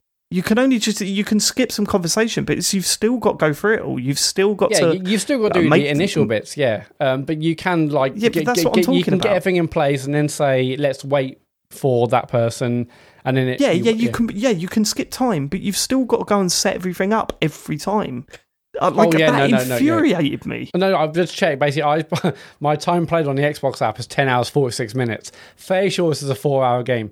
I played a lot, and there's basically. I don't know how you had the patience to do that, Matt, because I wanted to see the story, Dave, and I'm so glad that I did. Yeah, but really, but no, Dave did as well. He just did it in half. Oh right, okay, gotcha. But Dave did it in half the time as well. I'm on Dave's side here. I would look. To be fair, I was really disappointed with myself. Like I felt, I play these games, one, to make myself feel clever for working out the puzzles, and 2, because I want to enjoy the story. Yeah. Right? And we'll get to the story in a bit. But the puzzles for me were so they weren't stupid, because there is a logic behind them. There's an easy way of saying that they're completely illogical. They're not, right? But they're so limited in when you can do them, and then coupled with the fact that the only way to try again, like I made this point on Rollmuck, right, when we were talking about it, but I've played a lot of point and click adventures. If you're trying to brute force your way through them, you click an object, you click it on something else, and the character usually shrugs at the screen and goes, that ain't gonna work. You know what I mean? Like, huh? What am I gonna do with that? Not gonna try that. Yeah. And then you just try something else. But on this, instead of doing that, it's as if they go, that ain't gonna work. Let's go back to a checkpoint from the beginning of this mission bit and do all those bits first and try and up something else. Yeah. And it's just like, put a rewind. You're fucking with time anyway. But put like a clock in his, let him look at his watch and rewind time for a little bit. What's wrong with that? Like, let me do that. It's so frustrating. It really put me off the game in terms of playing the thing. But as we're moving on, right, there was that thing in the back of my head I want to see where the plot goes. And I just could not believe how bad the plot was in this. And, I've seen a lot of people say, no, the story was really good. If you're one of those people, explain it to me then. Because I think I know what the plot is, right? And I'm pretty confident I know what they're going for. Even explain to me, it still doesn't make sense. It makes no sense to me. Just absolutely no sense. Even if you're going with what people seem to think is happening in this, it still makes no sense to me. I absolutely love media, like books, films, whatever it is, or games, whereby the end is either ambiguous or people have different readings into it. Like, I think actually the ending means this, or I think this means this. Like that's why I absolutely love watching a particular type of horror film I've got into recently, where you watch a film, you enjoy it, and then you watch afterwards, and actually no, this means this. Okay, I absolutely love that kind of hidden symbolism or hidden meaning in certain things. This, I thought, okay, well, the story is fucking shit. Maybe I've just missed something. And I'm like, no, I'm very sure this is the story. Well, this just doesn't make sense. And then I would watch, after I finished it, hey, here's the ending. And I'm reading the comments on YouTube, people saying, well, actually, I think it's about this. And I'm like, no, this is just this is bollocks, story-wise. It just... It's such a shame because Sorry. I was just going to say, they obviously, so they made a point of, telling us who was in this game, the actors in it, and there is a sort of implied, approval there, right? And it's oh, well, if they got fucking Hollywood actors in, they've presumably read the script and gone, do you know what, actually, this is fucking good, I'll do it. William Dafoe was in Detroit Become Human, though, he was. That implication might have been lost on that one, but... Well, I don't know. It's just interesting. I thought William Dafoe's character was. I thought his was his best performance, definitely. Yeah, but performance saying lines that didn't make sense. And I must admit, right, I listened to Nextlander talking about this, and they made a good point. You have to hear him saying. I mean, you should just go and listen to that podcast. Make this point because I feel bad talking about it, but it made me laugh a lot. Just in case you don't listen to it. They said you want to go on. You have to hear that William Dafoe say prank call a lot in this, but for some reason it's it's the first time he's ever heard the phrase prank call, because he goes, "Honey, I think you had a prank call." And Joe made a really good point, because I was showing her this game. I said try and guess the voice actors or whatever, and when I told her that it was Daisy Ridley, she was like, what's the point in having her on if you it's not even a recognisable voice? I did say to her, yeah, but at the same time, I did say to Joe, no, it's not just about her voice; it's about her voice acting. She's actually it's about her good performance rather than just it sounding like her. But I kind of got her point at the same time. Yeah, because when I started the game, I knew who the actors were in the game, and I thought, okay, well, I'll wait for the Scottish person. Oh no, I can't hear James McAvoy. Is that Daisy Ridley? And I kind of know it is Daisy Ridley. I mean, you can tell William Dafoe's voice instantly, and I thought, I thought his performance overall was easily the best. But I don't know. I don't having those Hollywood performers is good for it's more about validity of the game. Wow, Hollywood actors are in this game, but I don't think having them in really did much. I mean, I just don't really see that. I don't really see what they didn't really add anything extra that a really good voice actor already couldn't do. Well, this is it, isn't it? I'm saying that, having Hollywood actors sort of sounds like a sort of seal of approval, but yeah, it's as you say, the fact is there are loads of incredible, voice actors who primarily do games, and you almost wonder if you regularly voice games, are you therefore going to get a bit better at spotting a good project? If you're used to you're a Hollywood actor and you're used to just getting a script, perhaps when you come across something like this where it's quite granular, right, because there's all different ways it can go, and there'll be lines you have to act that aren't really part of the eventual canon storyline, presumably. So it must be weird. They must have to act loads of stuff just completely out of context, and there's one scene where you'll say this, but actually it didn't really happen in the end. So it must be weird for them I mean, that's assuming that those actors don't know what video games are, and I think we're going to see less of. But but there's a difference between like a game that's sort of pretty linear, and then something like this, which is quite sort of mechanical and for sure. I don't know. It's interesting. I'd be intrigued to hear from like an actor. I don't even know how much access they get to the scripts, right? And I imagine with something like this, where all the dialogue is so intrinsic to the puzzles, like probably the design of things shifts around quite a lot. So you probably only get like the voice acting probably only happens like very late in the day. I would have thought. Yeah, it happens late. I mean, we've for Zombieland we work with voice actors, obviously, and it happens late in the day. But you do at least give them the context of how they're performing it. But who knows? I mean, obviously everyone's different. I mean, I will say that the voice acting was fine. Like, I haven't got a complaint about the voice acting at all, really. I think the way the voices are stitched together is very messy and can really take you out of the experience. Really? But that's not the voice actor's fault. No. So I've got no complaints with their choice of voice actors. That was fine. Mm-hmm. What I have got a problem with is with this game.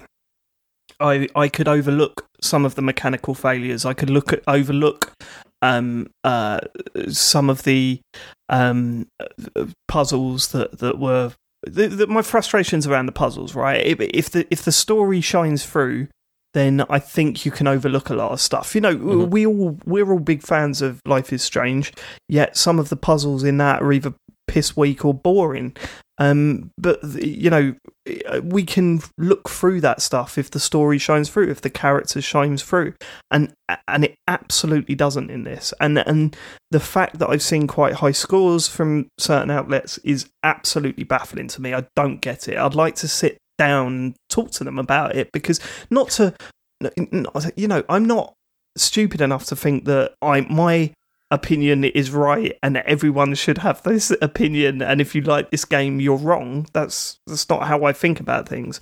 But I would like to sit them down and go, well, what did you find enjoyable about this? And if you say the story, please explain the story to me then, because when I had this, the story is a little bit confusing at the end. You don't really know what's happened, but when you go and read the theories, like say for example Inside, right? Uh-huh. That was a game that came out with a really bizarre narrative, environmentally pushed narrative, right? Mm-hmm. Mm-hmm.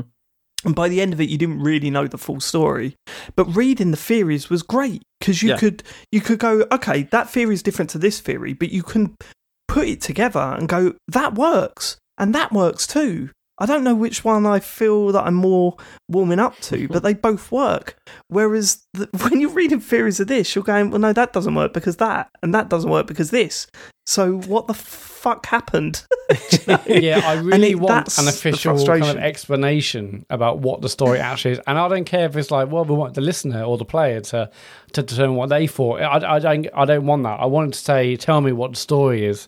I've enjoyed reading in YouTube comments and whatnot, people's theories about, oh, actually this means this, and like I said earlier, that's what I enjoy in media in general.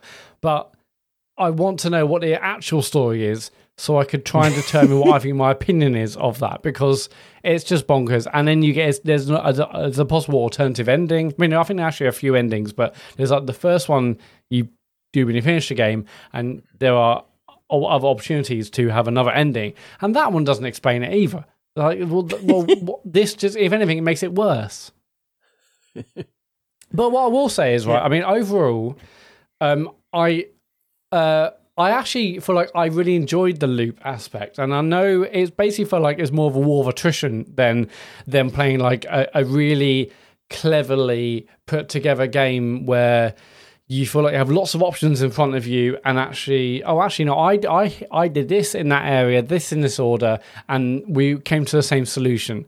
I feel like this game is not that. I mean, maybe there are people out there who did things in different orders or different ways, but for me, I thought, wow, there's loads of, in just 2 or 3 rooms in this flat, there are lots of opportunities to do things in different orders, different ways, and I just felt like, actually, no, they're all just red herrings, and actually everyone's just been funneled down the same path. Like that's it. Basically, there are like these vents in the house, right, which you can undo, and there's like an opportunity to put something in the vent. I'm like, oh wow, okay, right. What's going to happen here is in the first loop, I'm going to open the vent, I'm going to put something in the vent, and in the second loop, I'm going to be able to get that thing, which I've only been able to access because I put it in the first loop. Huh? Why did you think that? Because you have information from one loop to the next. So I thought maybe it's like a cool mechanic whereby if I hide this in the first loop, in the second loop I can get it where ordinarily I wouldn't be able to because it's been moved. Doesn't that ruin the whole idea of the time loop, though, Matt? Well, no, I thought they would be clever with it and allow me to like change things because that's not clever. Because I know, but the main character knows the loop's happening, right? So I thought, okay, could I affect the future by putting things in vents, moving things around, and that would allow me to do things in the future that I wouldn't be able to do ordinarily. Because it's not that kind of game. In the idea of a time loop, you're going back in time, not forward in time. Yeah, the only thing that carries through is the main character's awareness. Like, all the physical things have to revert. Yeah, but when I saw the events, I thought, okay, maybe it's this kind of game. It's absolutely not that kind of game. It's just really... the time loop field doesn't extend into past events. Just imagine that. At the end of the first Groundhog Day, Bill Murray's taking the piano up to his bedroom because he thought, well, I'll wake up in the morning and yes, it'll be a new day, but at least I don't have to go to the piano class down the road now. I can just play in my bedroom in the hotel. Okay, does it allow me to make changes in this loop? Anyway, that's not the case. In fact, all the vents are basically bollocks. You can put things in the vents. What's the point? I don't know. But you're right. That annoyed me. The fact that, your wife has an announcement. She just made dessert. Where's the other courses? That doesn't make sense. It's like there's. I mean, also there's. Okay, I feel like I know what I'm doing now. I've got this person in this position. I've got this item on me. I'm going to be able to execute this perfectly because I feel like, given what I know and what I can do in certain orders, I can be really clever. And if I do things in certain times, that means I have this. I mean, I was basically working at every kind of connotation about, okay, if that person is dead or if that person's tied up and that person's just knocked out, do they wake up? If they're tied up but just knocked out, what does that mean? No, it's not none of that stuff where I'm really trying to be clever about the situation. That doesn't matter. There's just one way to do it. And I started this conversation being embarrassed that I had to look it up on a walkthrough and Matt didn't. But now listening to how Matt viewed this, the ideas that he had in his head, I'm actually quite glad that I needed a walkthrough to get through this. Crazy stuff, so I worked out so many permutations around whether I can knock someone out or the order in which to do stuff to enable me and the other person to be lucid versus the other person. Apparently all that was just pointless anyway, and it's just you just have to do it a certain way. But I thought it'd be a bit more creative, a bit less linear. Turns out it's extremely linear. There was bits where I'm like, okay, well, I've done this and this. Surely the conversation will allow me to progress in a certain way. But no, even though I'd done certain things and learned certain bits of information, my character didn't then say, aha, but no, that didn't happen. It was just, at least give me some idea of what I'm trying to achieve to I progress. think you're totally right with that. I hadn't really twigged, but like so many games of... Sometimes a lot of games it's not about how you succeed. You basically learn to succeed through failing. And this is absolutely that. But you're not only do you have to find out where to go by failing, you have to work out where to go having not being told where you're even going. So not only you've got to go to B, and so you try loads of failings around A and you eventually get there. You don't even know what the end goal is, really. I mean, things are happening, you need to try and stop. No, you can't stop them. You can kind of just move around them. Yeah, and all that aspect, maybe I expected too much of the game. Maybe I thought it was a bit more creative than it actually was. Maybe I thought it's a little bit less linear than it was. But having said that, but I did enjoy the various loops. Okay, well, that one failed. I'm going to try this next time. Ultimately, I was disappointed because all my creative executions on these various different loops didn't work out, and it was just, no, you just do that, and so on. It's literally like, that scene in Groundhog Day where he's trying to flirt with his producer, Sean. It's been too long since I've seen it, but go on. But there's a scene where Bill Murray is trying to flirt with his producer in a bar, and he goes up and he says, I always drink to good health. And then she looks upset and says, I always drink to world peace. And then it cuts, and he's back at the bar again and goes, well, I always drink to world peace. Oh, so do I. Oh, what are you reading? A book about poetry. And he sort of just like looks down, and next he's like reading a poem from the book, like off the top of his head and stuff like that. Quick cuts, it keeps showing him how he's progressing through that conversation. Imagine that scene where you then had to see him get up, do his, get ready, go to the bar, go through his day, get ready to go to the bar, then fail again, and then, oh God, wake up again, get ready.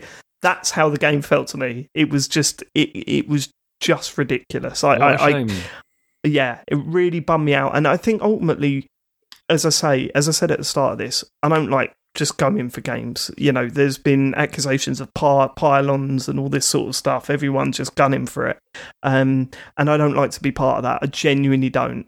Well, because we were really excited about this. We should point that out. Like, we were really looking forward to this. Like, that's it. I think I've said recently, like, like New had mentioned recently, there's been ages since I've played anything that like she can sit and watch with me, and I was like, mate, this is it. This is fucking it. Yeah. 12 minutes is going to be great. We'll sit down and we'll play it together.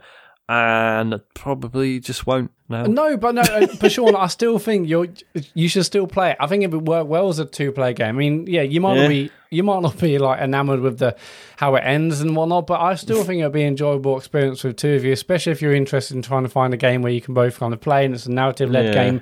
It has its issues, sure, but I don't regret playing it. I mean, the story was not good, and I was disappointed with maybe my own preconceived ideas were just different to how the game played out. But I'm glad I played it. So why are you glad you played it? Because I enjoyed trying to work out what the way to solve the loop was. I thought that was good. Okay, well, I mean, admittedly, most of my creative executions weren't the way to do it. It was actually just one very particular narrow path. But I thought, okay, I failed that one. How about I do this next time and do that in a certain order? Grab this, move this.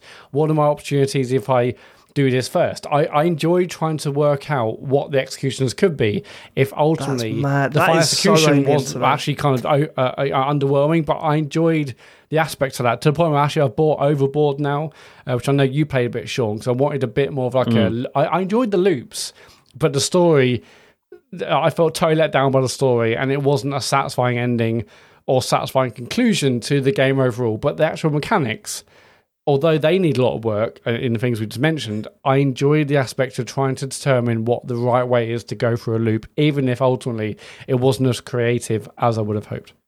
So Let me ask you, Sean. Yep. Is Nushin into mechanics? Not really.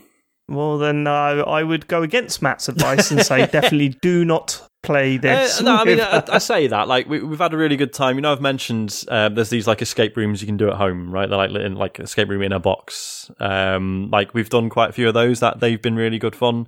So I suppose she's up for like doing puzzles, but I don't know. It sounds like it might be too irritating.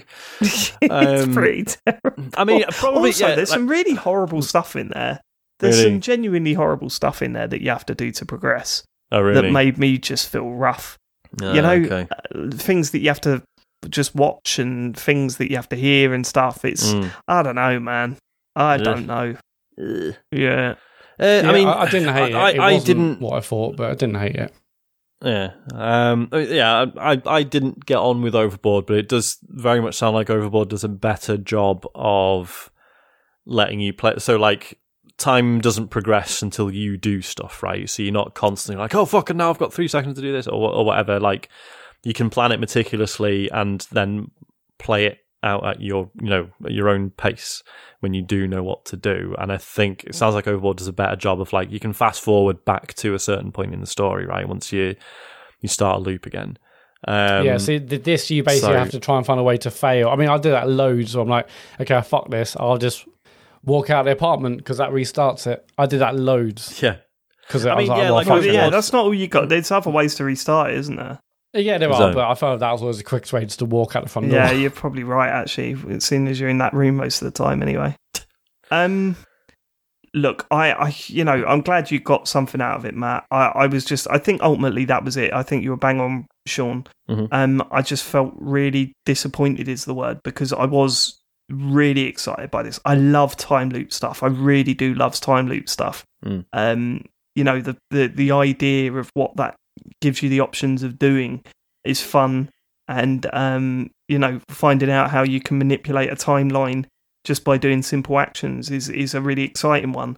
I like the style of the game. I like the look of the game, and everything seemed to be pointing me towards potential Game of the Year stuff, and I suppose that's my own fault for getting that hyped up for it. Oh right, but, I never had that in my mind. I saw the trailer and thought, okay, this is interesting, but I never even considered the idea of this being. I didn't really have a preconceived idea about whether it's going to be good or bad. I just was interested in the concept. It's not that. It's just the fact that the themes and the settings seem so perfect for me, and right up my street.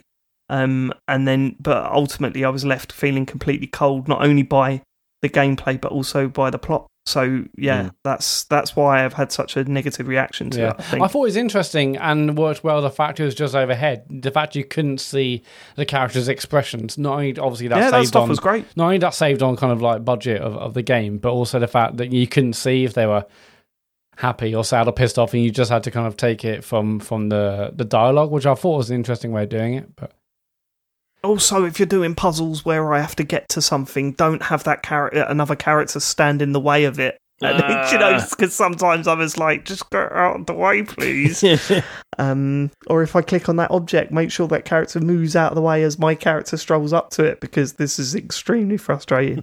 But anyway, that's probably Dave, enough. If you like time loop games, may I recommend Outer Wilds? I was going to say... I'm probably going to play Hitman again, because that is for me the perfect representation of a time loop game. That is what I want. In that it isn't one. It is one though, isn't it, Sean? I know what you mean. You do exactly the same thing. You go into that level with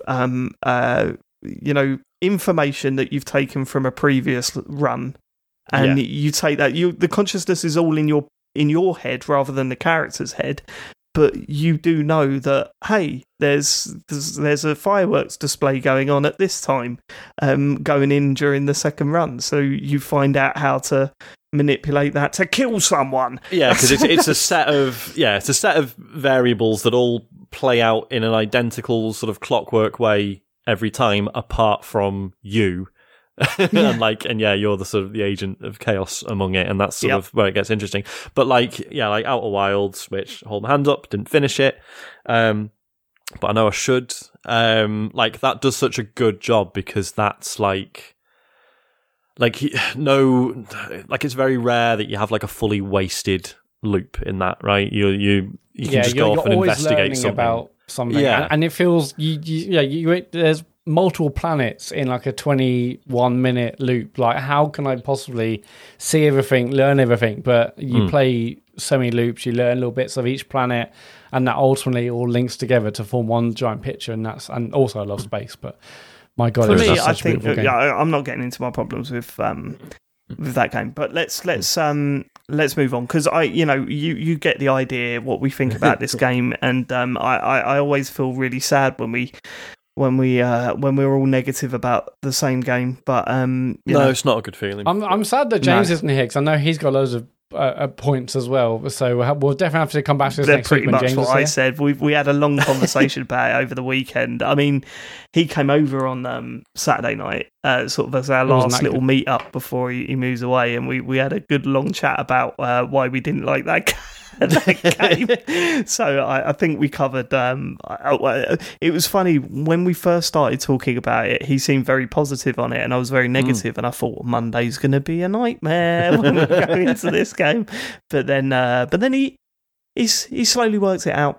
He came over to my way of thinking for once, and we ended up agreeing about it. We also watched. I don't know why I'm dropping this in here, but we also watched them. Have you seen Elstree 1976 or 73? What is it? 1973? I have no idea.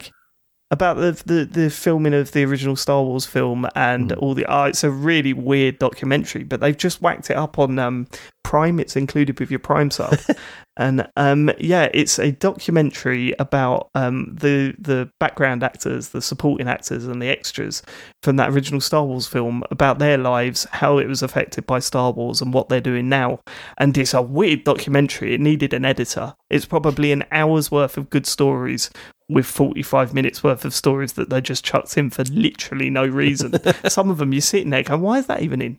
But I don't know. If you're interested in that stuff, watch that, because James and I were laughing throughout at the bitterness of some of the actors being furious that the extras had bigger queues at the... It was fun. There was one Sean that was like, you actually see my face in Star Wars. You don't. He's got like a helmet on and he's got queues around the block. So maybe it is worth a watch, actually. We were laughing a lot. Anyway, that sounds good.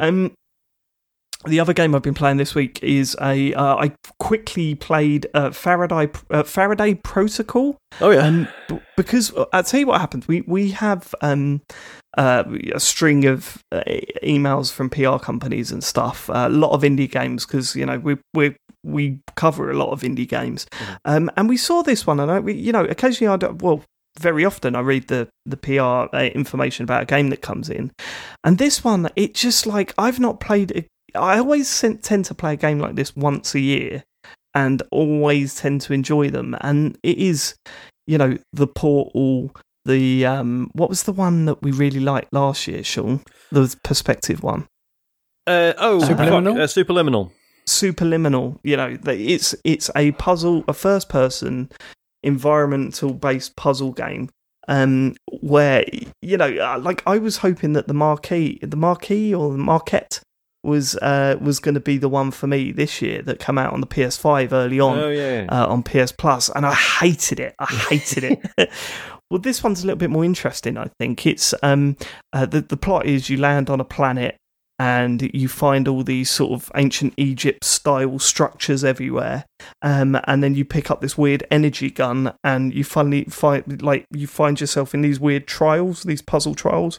And so far, it's all very basic puzzling. Like you move this block here, you move this item here, you push, you connect these two things together, and then you get through to the next chamber.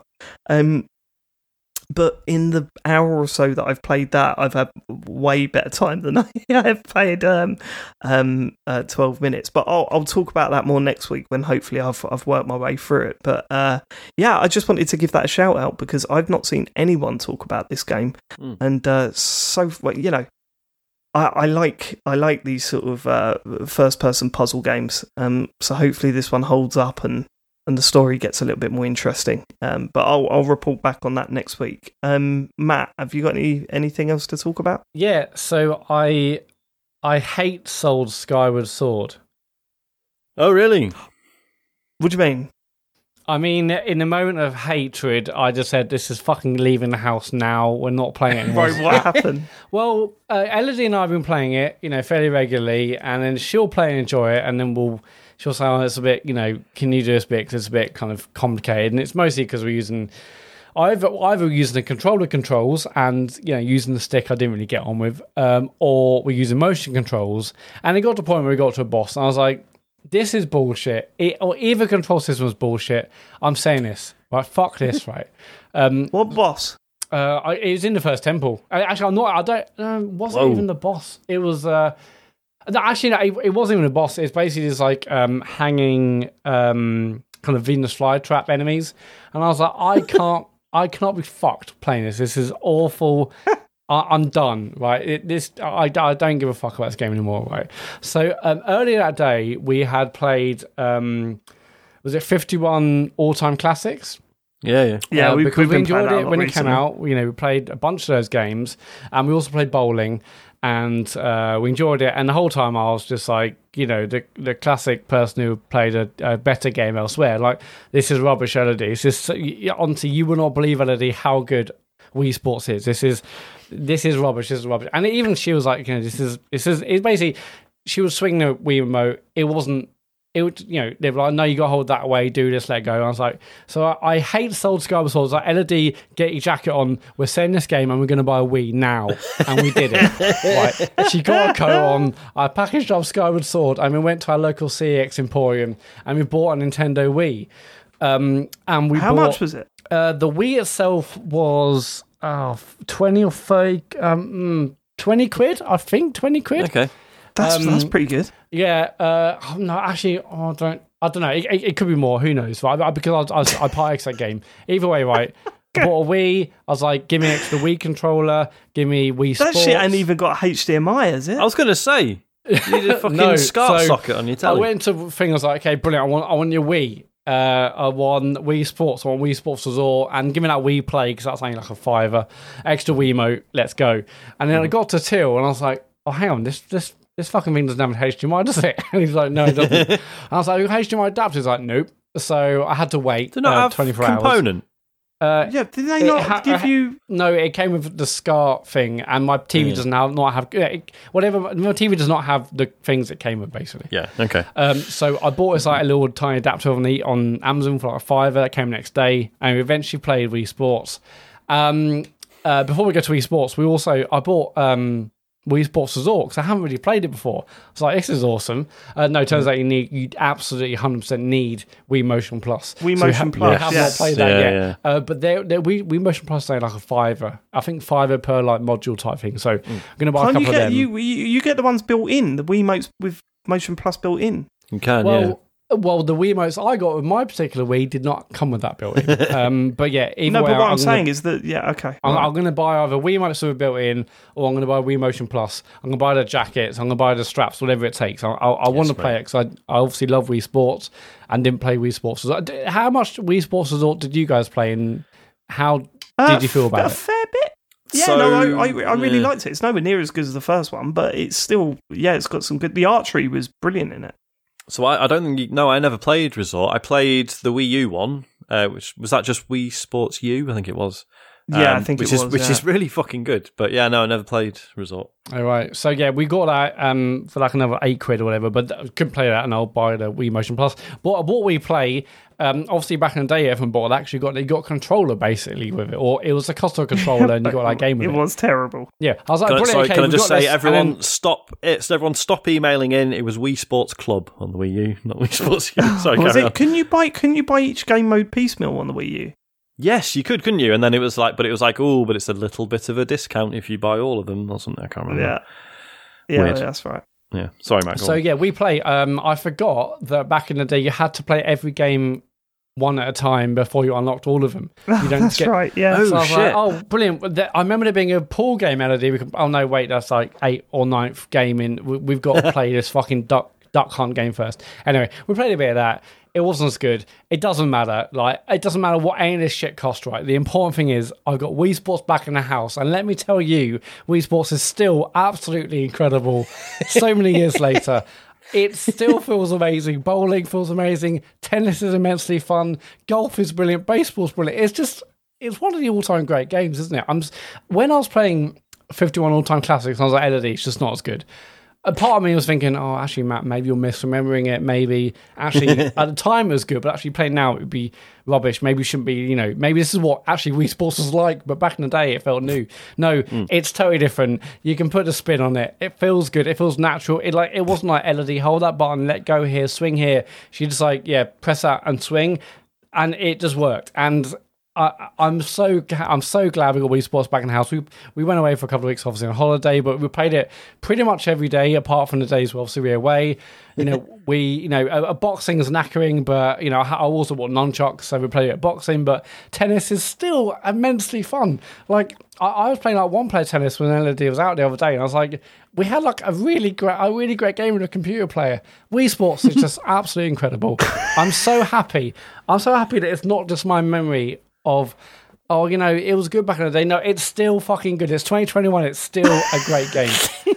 What a game. This is the most dad you've ever been. What a game. It's in the house. I'm so glad. But I want to try Wii Sports Resort because I need to get Wii Motion Plus. But yeah, Wii Sports, Brilliant. I'm so glad I hate sold that Skyward Sword. Just to check, does Elodie agree with you, or is she just like, yeah, all right? No. She's not interested in the spiders. I don't know. I haven't really asked her. That was really funny. It's not about her. Dad, I'm really enjoying this Zelda game. No, we're taking it back to the shops. What, to get Breath of the Wild? No, we're getting a Wii. But Daddy, I can do the control. Shut up. You don't know what it's like.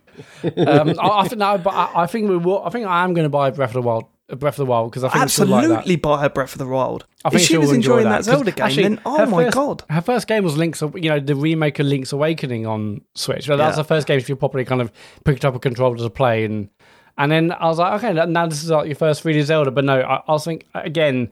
When I was playing that, we were playing it together, and she was like, it's a bit awkward and this doesn't work. I'm like, again, this is shit compared to Breath of the Wild. We'll buy that, and I'm sure we'll have a great time before the sequel comes out. But one thing my Wii did come with, which I didn't know at the time, I was obviously, I kind of remember these ports and whatnot. I just remember this, yeah. I lift up one of the flaps, and I was like, it's got an SD card in it. Like, oh, no. What the fuck is it? I mean, first thought it was porn. I don't know why. I guess I see any sort of USB thing. I'm like, someone's probably put porn on this. No, I turn the Wii on, obviously.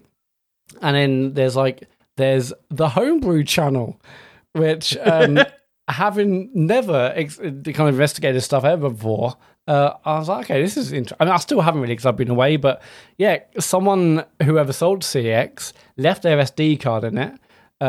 There's a Homebrew channel on it. I assume I can, download and install things. I haven't investigated that bit yet. I also, there's like an update for the Wii console, which I'm not going to do because I assume if I do that, maybe things will break. Who knows? But yeah, possibly, it came with that.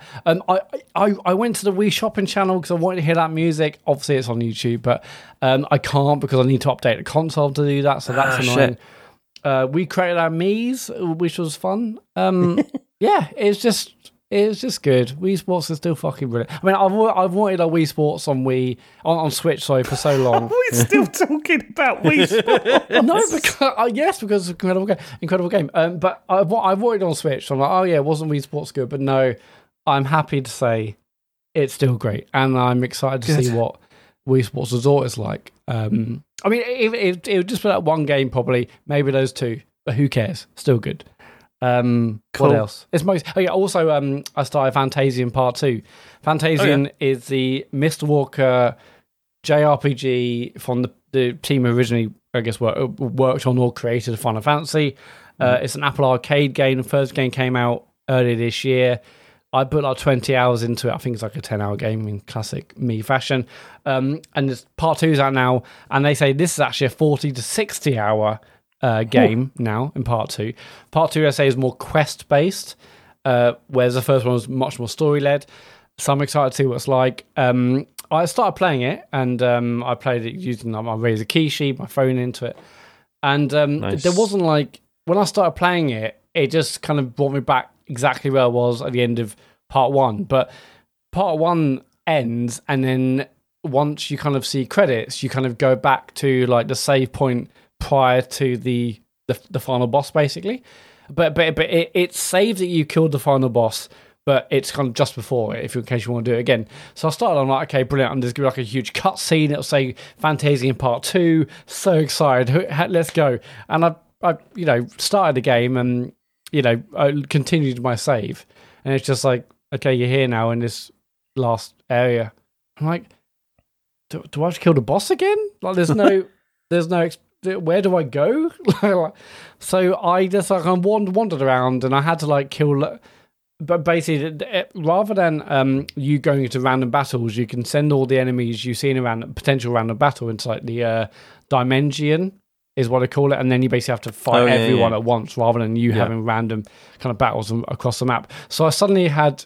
I was already on like 39 out of 40, so I hit one enemy, suddenly had like a 40-person battle, having not played the game for months and months. I finished that, and then I just wandered around a bit, and I think I basically kind of found the start of Part 2. But there was no big fanfare, there was no big kind of cutscene and explanation and story. It just really is literally carrying on from where Part 1 ended. But no, I'm excited to see more because I really, really enjoyed Fantasia and I thought it was brilliant. I'm sure. I mean, I don't know. I assume there is like an exclusivity period of some sort on Apple Arcade, but when it comes to other consoles or Switch, or whatever, I reckon it'll do incredibly well because I really, really enjoyed what I played at part 1, and this is obviously way, way, way bigger, like 3 or 4 times the size of the first part. But I've started that again. Excited to see where it goes, and that's pretty much it, really, for me. All right, James. James is dead, not here. Oh yeah, Sean. Sorry. So was that a gag, or were you? No, okay. It wasn't. It was me that I've not slept. Go on. Ever. Hi. I've been playing Arksmith on the Oculus Quest, which I think is the only thing it's on. I don't think it's. Yeah, it's exclusive. Yeah. Yeah. So this is it's a Bithell game. It's a Mike Bithell game. Sean, I officially supposed to say it's a Biffle joint. It's Bithell joint. So I'm a big fan of. Weirdly, I've not played any of his sort of more recent, like bigger games. I've still not played John Wick Hex, even though I should. I never played. What was the other one? The stealth one that they did. What was that called? Volume. Was that them? Volume. That's it. Yeah. That's it. That's what. Never played that. But I really like the sort of the Bithell shorts as they're known. So Subsurface Circular and then Quarantine Circular, just these really interesting sort of choose your own adventure, just like really good little essentially science fiction novels, but with, some interactivity and stuff. They're really cool. So I was intrigued by this. It's a game. It's a VR game where you sit at a desk and you build things out of little cubes. You're on this space station in the future, and you just sort of been hired as this apprentice, and you just literally all it is you're sitting at this desk. You've got this one monitor to one side which tells you the orders that have come in, and you can be right, someone needs a cooling device, or someone needs a little solarium for growing plants in, or whatever. And then it gives you, you click on one, and then it gives you the pieces that are sort of unique to that device that you're trying to build. They'll sort of appear on your table, and then there's all sorts of standard parts, right?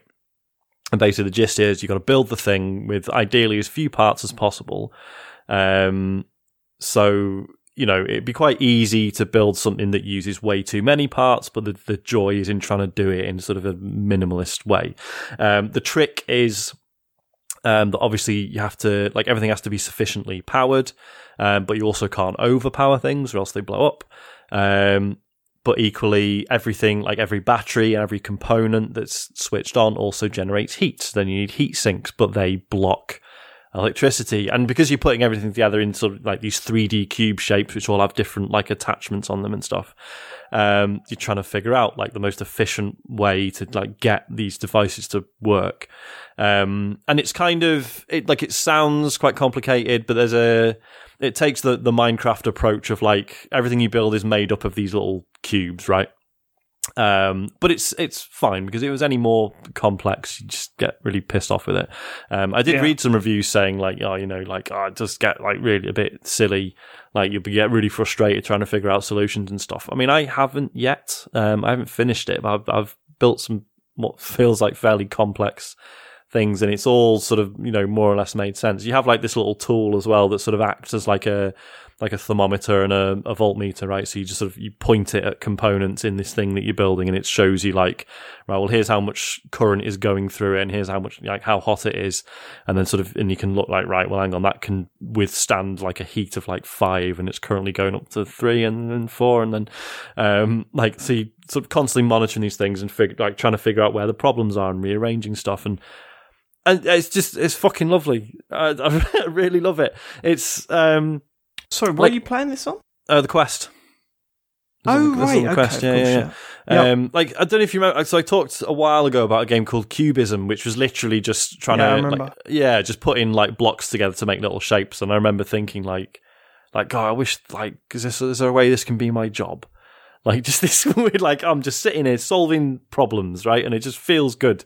And it's like, this is essentially that, but it is like, obviously, you know, it's like in universe, like it is a job that you are doing. And it just feels nice because you're sitting in this workshop and you're doing this stuff and there's just like bits going on around you. So there's this guy, this other character who's this, you know, seasoned veteran engineer. And like he's got like a whole backstory, which, you know, becomes quite interesting as time goes on. And there's a little, you know, robot that's like whizzing around, and there's just really lovely bits. Like you'll just be like he's got like a radio on, all the time, and occasionally like you'll just be building stuff, and he'll start humming along to the radio, and then the robot will come in and start like doing a jig and singing along as well and stuff. And it's weird, like like I don't necessarily miss working in like my office, but I do miss like being around people while I am working, right? And just there being an atmosphere rather than it just being me in my living room. And this just gave me a bit of a taste of that again, and it was quite nice. Like you're just sitting opposite someone else who's also doing like similar work to yours, and then every time you build something, he'll like pass comment on it, and then he'll chat to you for a bit, and there's and the story progresses in a bit, and it's cool. It's just a really nice. After a while, did you start then detesting some of the people that were doing the same job as you? Yeah, he starts chewing too loudly and doesn't do as much work as me, and keeps taking my stuff out of the fridge. But yeah, no, it's just a really. You're not the only one with a kid, mate. Stop going on about it. Just absolutely delightful atmosphere to it. It's been really nice. Yes, that was Arcsmith. I've also. It's a shame to discuss this while James isn't here, but I've finished Axiom Verge 2. It's fucking great. It's really good. I mean, the only thing I was tweeting about. Yeah, the only thing I would add to what James was saying last week is it's just interesting in that the combat is fine, but it really doesn't feel like the point of this one. It just becomes I mean, this is true to an extent with all Metroidvanias, but it's the world itself is the puzzle, right? And it's just like this mad puzzle box. Like every ability you get, you like straight away you're like, oh shit, that completely, like, rather than it just being like, oh, this will let me go through this color door, it's like, fuck, that completely rewrites my thinking about how I'm getting around and the areas I can now get to and stuff. And but to explain how it does that would sort of spoil it, right? It's one of those. I mean, especially if you played the first game, it takes concepts from that. And just sort of spins them out even further and in really interesting ways. And I fucking really enjoyed it. So yeah, good game. But that's it from me this week. Right, and that's what we've been playing this week. So should we get into the questions? Yeah.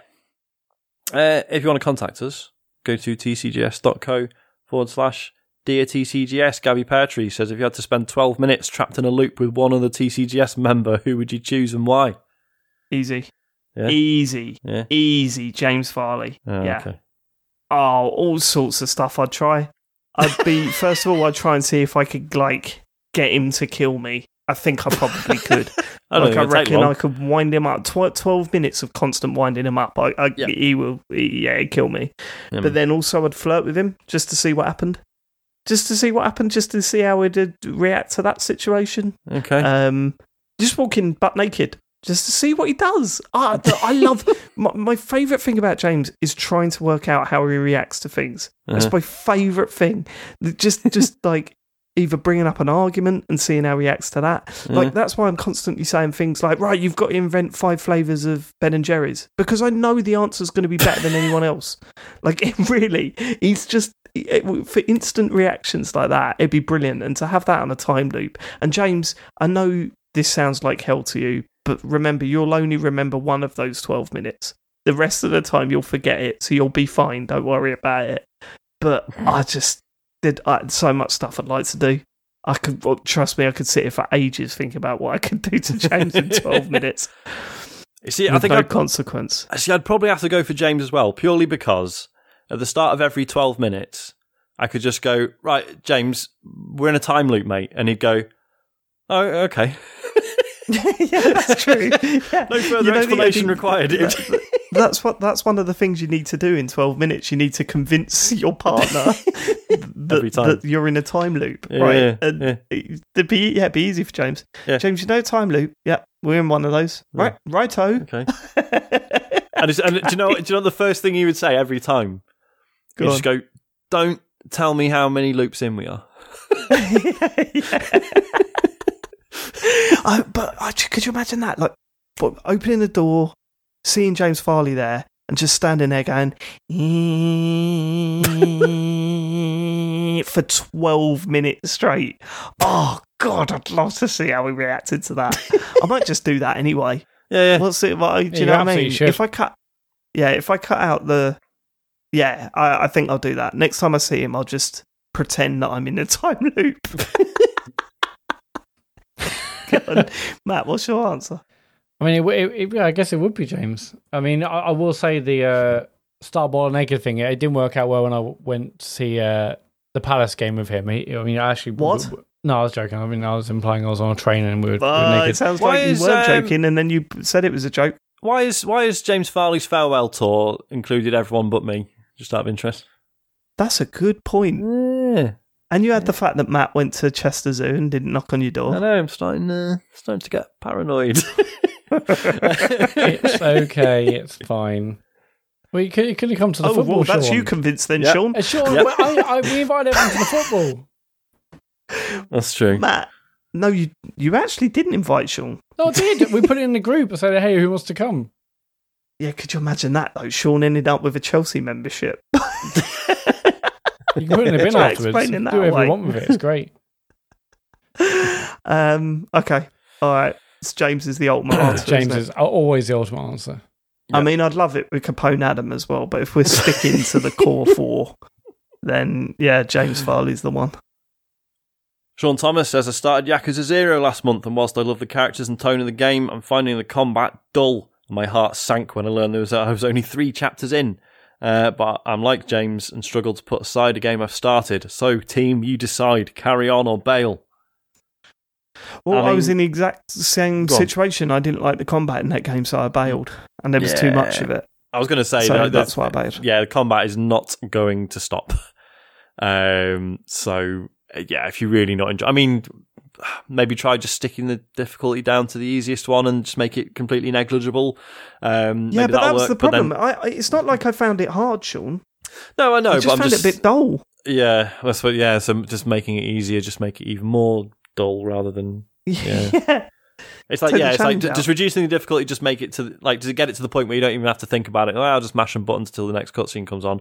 If the difficulty setting meant that each fight was like just 20 seconds long, then fine. I'd probably have ploughed through it, but it didn't. Because it didn't.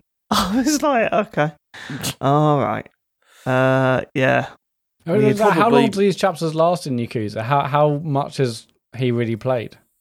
It's quite a long game, isn't it? It is a very long game. So yeah, if he's only 3 chapters in, I mean, depends. Like obviously, it's one of those games you can put about 200 hours into if you wanted to. I think my final time on 0 was about 50 hours, something like that. 10 of those was managing the cabaret club, which that was a joke.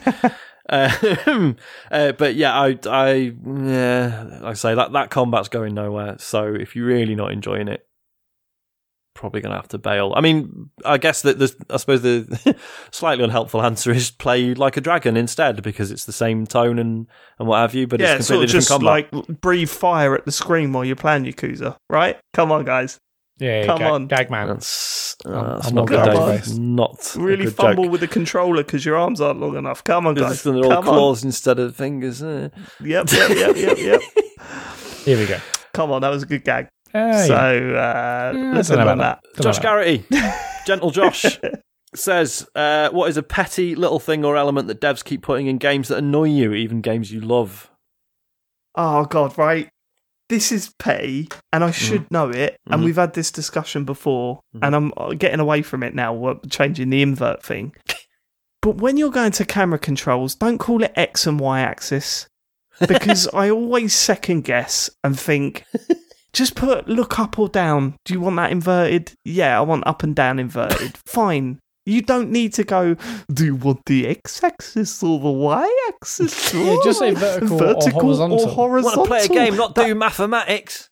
Like, I know what horizontal is, right? And I know what vertical is. But when I see the option, I'm thinking, are you saying the axis is vertical or horizontal, or the act of looking up and down is horizontal or vertical? Do you know what I mean? That confuses me enough. Just say up or down, left or right. Done. I don't know why you have to go with the axis or the vertical horizontal thing. Please. Please. And that's a personal thing, but you're asking me, and that's my fucking answer. So shove it up your bumhole. I will. Do you know the thing that bothers me is, so most games, when you boot them up for the first time, by default it highlights new game and continue is greyed out. Yeah. So there's two steps to this. Some games that continue isn't greyed out. Some games, when you boot them up for the first time, continue isn't greyed out and it's selected by default. And it's like, fuck you. You just wanted to program that menu once. And then, like, don't get me wrong. Every other time I boot up the game, yes, of course I want continue to be highlighted. But, you don't see it. You don't see it often these games. But I would say in the PS2 era, there was a lot of games where you boot it up and the default first option would be new game. Yeah. And you had to press down and go to load game. And you'd be like, I'd only need new game once. Why are you making me do that? Yeah. I mean, don't get me wrong. If you're just programming one default, then yes, continue or load game is the one. But it just, some games are reactive, and the ones that aren't, I'm just like, oh, come on. Is it that hard? The effort in. Is it that? I've got a couple of answers here. That was like, sorry, the old, I mean, they changed this a while ago, but the old Call of Duty games that used to have single player as default, like when you launch the thing. And also, fucking the way GTA did it, and I think GTA 5, they added the option in afterwards, but GTA games used to be whatever game mode you played last, that's what you load into. Yeah. So it was either multiplayer or single player. So if you were flicking between the two... Hang on a minute, Dave. You're saying GTA games plural prior to GTA 5. There was only one that had multiplayer. It's GTA 4. Oh, yeah. No, because Red Dead did the same thing. I'm including Red Dead. Okay. That's not a Grand Theft Auto game. Cheating. Yes, I found it out. But I remember that. But I think GTA 5 launched with that, didn't it? And then it added afterwards that you could press a button while it was loading to switch to single player. But which is clever, because obviously that means so it just starts by loading the map. Yeah, the world anyway. Yeah. They're very clever people. Very clever people. Smart. Very smart. Matt? Yes, I got two answers for this. One, I hate it when games give tooltips. Like, you go to a new menu and, like, something pops up saying, hey, this is about this. Or you open a new menu for the first time and, like, maybe, like, you've opened the fact that you've got, like, a skill tree or upgrades and there's tooltips everywhere. I'm like, let me see what the menu is first, because I don't know what your tooltip means without the context of seeing what the menu does. Like, you've given all this information up front. I'm like, well, but let me see what I'm doing and then maybe give me a tooltip to, like, okay, I understand now. It's when they just bombard you my with shit. problem with that stuff. Like Ratchet and Clank. My problem with that stuff is that I smash the X button through those tooltips and they later on go, well, why? I don't know how to use anything. Like, that's the thing. I think it's done in the wrong order. I'm like you. Like, when Ratchet and Clank, when you open, like, the most recent Ratchet and Clank, you earn the kind of skill tree element of the game. And I'm like, don't give me an explanation. Let me see it first. Then maybe next time I open it, then there'll be a tooltip. That would make more sense. That stuff does my head in, because I'm just instantly kind of just get rid of it to learn what it is or see what I'm seeing. And it's a bit like when demos are particularly bad for this, but when games are just like loading screen, here's all the controls. Yeah, and you're just like, I don't know what any of this is. Tell me after I've tried. Yeah. But the other end of the spectrum, aren't we past the point now where it says, press the right stick to look up and down. Press forward and back to move your character. And I'm like, come on. I mean, you say that, but like, we are, but I know, normal people probably aren't. But then there should be some sort of option there, right? Have you played any of these games before? Everything's got things, but they're not going to label. They're not going to label that stick. Yeah, it's not the other thing that does my head in is when you, and I've just forgotten it. It was tooltips. What was the other one? It's not even important. I think I know what it is. Can I have a guess at what it was, Matt? Because I better know what it is. Yeah, just kind of drag it out a bit until I remember what I was going to say. But yeah, right, sure. okay. So if there are different tabs and loads of like discoverables or unlockables or something, you fucking nailed it. Yes, yeah. It's notifications in games. Item. Yeah, like the amount of games, and I think Animal Crossing maybe did this. The amount of games, like when you just discover, even a game I love, like Outer Wilds did this, right? You discover stuff, and then everything you discover or see or hear or talk to a person, there's like a little red dot or notification, like something to indicate it's a new thing. Like, no, I don't want to see that, because all it means is I'm going to menus and I'm like select. I'm just like I'm basically like reading them or clicking them as if I'm reading them just to get them off my screen so I can read them in my own time. Like No Man's Sky did that when you locate a new species of animal or a plant. Loads of games do it. I'm like, stop saying these are new things in a fucking massive menu and loads of stuff. I don't want to see it. Control's really bad for that as well. Oh yeah, even though I really like a lot of the extra stuff in that, it's just but I think I would be more likely to go and read it. But as it is, I'm just like going through it to like just get rid of the new notification, whatever it is, the new thing to say this is new. Like, no, don't let me read it and enjoy it in my own time. It's like I'm in my email inbox. Like, okay, archive markers. Like, I hate that stuff. Every game does it, and I hate it. I am just reminding me when you're talking about tooltips and stuff. Monster Hunter is really annoying so like it'll bring up a tutorial. And it's like a few pages of text you have to sort of thumb through, and then when you say like press the button and say right, I've read this, it then says like, are you sure? And like no is the default. So you're either so you like just mashing the button to get through some of the tutorials, and then it gets to no. It gets like, are you sure? No, and it starts again. I'm like, no, fuck off. No. But then equally, there are times where you like you're skipping through a tutorial, and then it gets to the end. It's like, you sure? Did you read all that? And you're like, no, I didn't. I'll go back and read it. I'll read it properly this time. Caught red-handed. Or you thought, I was just mashing the button, but actually I think there was something important there. I probably should go back and read it. Which is maybe why they do it, but it's still annoying. Yeah, I mean, it makes sense for them to tell us what to do before we do it, but also we're all impatient. Let me see what the thing is first.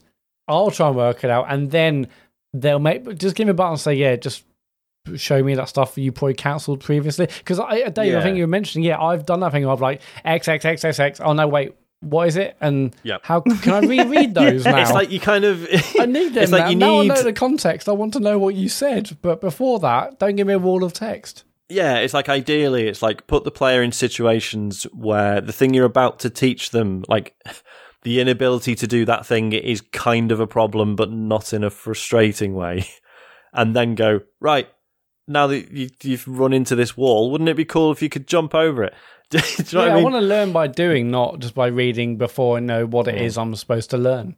The bit in Video Game the Movie where Ed McMillan's talking about Super Meat Boy is, I mean, this sort of example would not work for every game.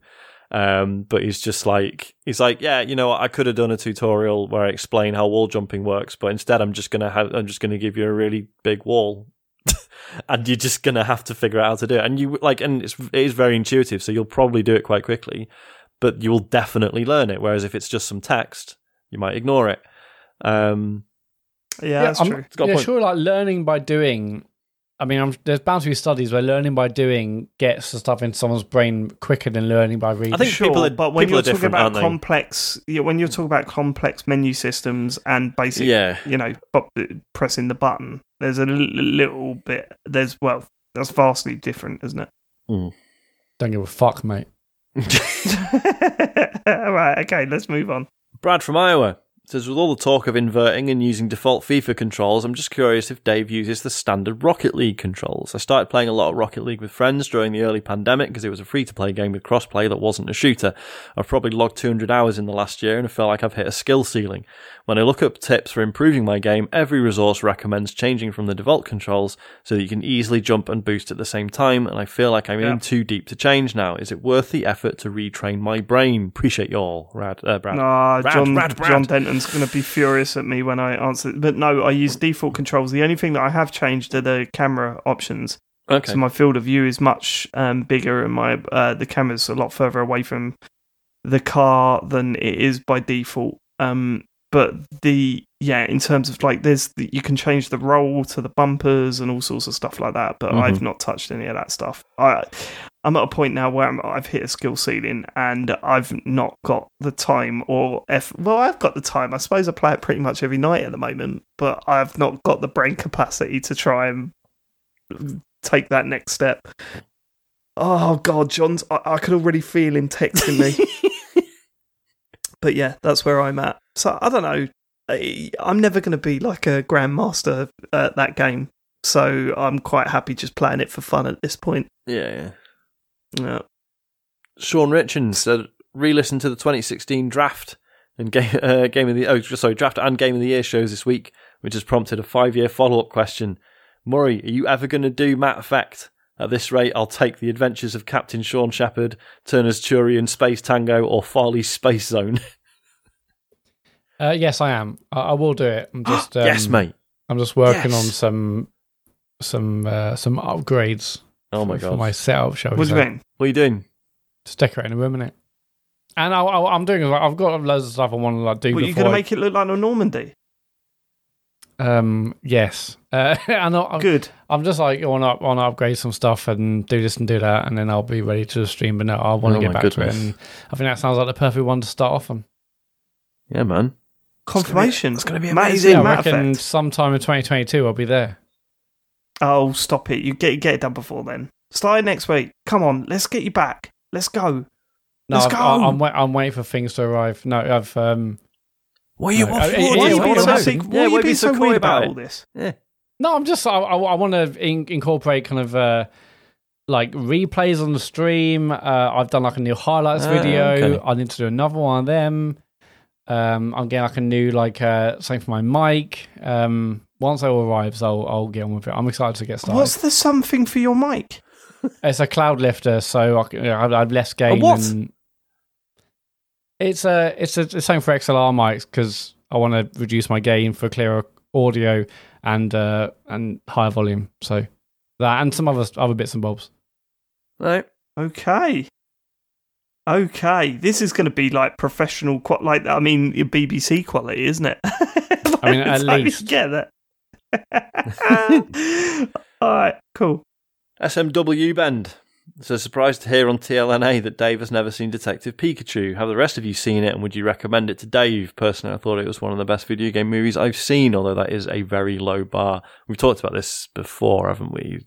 I'm not avoiding that film. I've just never seen it. I think I started watching it with Harry at one point, but he's not into Pokemon. I'm not particularly into Pokemon, so we never stuck with it. He got a bit bored, but I'm not against watching it. It's just finding the time to sit down and watch it. If Harry's not into it, then chances are we're not going to sit through it. But no, it sounds fantastic. I've got nothing against that film at all. I'm certainly not avoiding it. It's just one of those that it's never been on the table.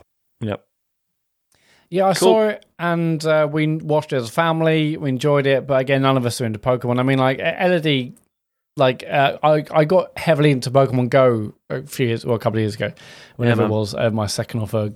Heavily into it, I got, and so Pikachu is like Elodie knows Pikachu, and we it's Pikachu, so she's into it in as much as that, but and she saw a bit of like Pokemon Go, but she way enjoyed the Sonic movie.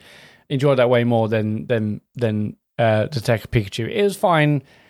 It was good. It didn't do much more for me. But again, I'm not really into Pokemon massively, so I guess there's a small barrier there. But it was fine. What do you think, Sean? We loved it. Yeah, I sat and watched it with Isaac. I thought it was really good. Cool. Garrison Savannah says, Hades question. Played a bit on PC, but I've got it back into it majorly now that it's on Game Pass. How many runs did it take you guys to escape? I've done about 15 or so, and the best I've done is the very start of the last area. Does this sound about right, or am I terrible at it? Also wondered what you guys thought of the post-escape stuff. I'd heard there is still loads to do. What did you think? Don't want to push too hard to escape if there's not much to do after. Jesus Christ, if he's consistently making it to the final area by 15... Yeah, you've done way better than I did. Yeah, that's really good. Yeah. I think it took me about 30, I think. Took me about 40 odd, and that was with God mode on, so... Yeah, no, I think it was 30, 32 before I got to the first ending. Yeah, keep going. Yeah, absolutely keep going. Like, there's still absolutely tons to do once you escape once. So, yeah, like, the escaping once is not the ending at all. Yeah, well worth cracking on with. Yeah, I never escaped. What a brilliant game that is. Where did I get to? What boss did I get to? It was the one. What's the boss after the snake one? It's got the place with amazing music.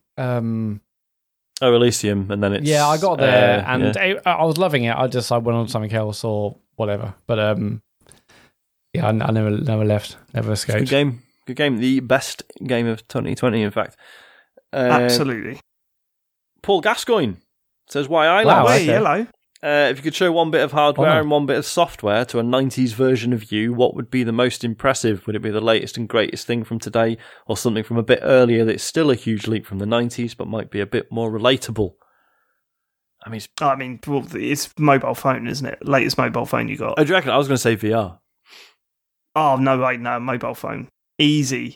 I suppose, yeah, because turn around tonight is to go look to the internet. I have thought about this before in the past. Look, it's got the internet. Sorry, the what?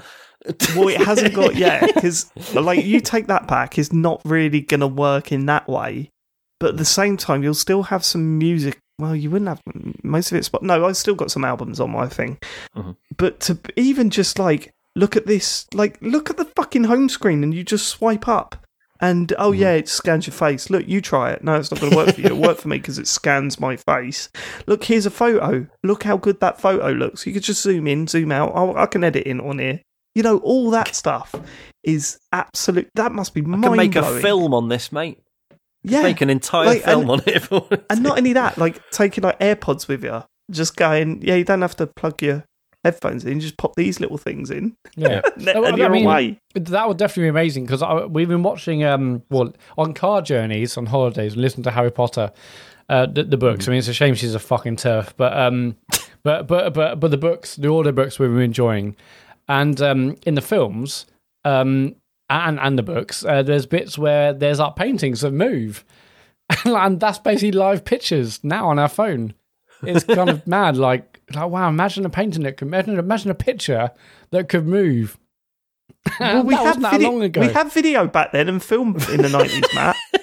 Well, I'm just telling you what I said in fucking Harry Potter, mate. But it's just like, you know...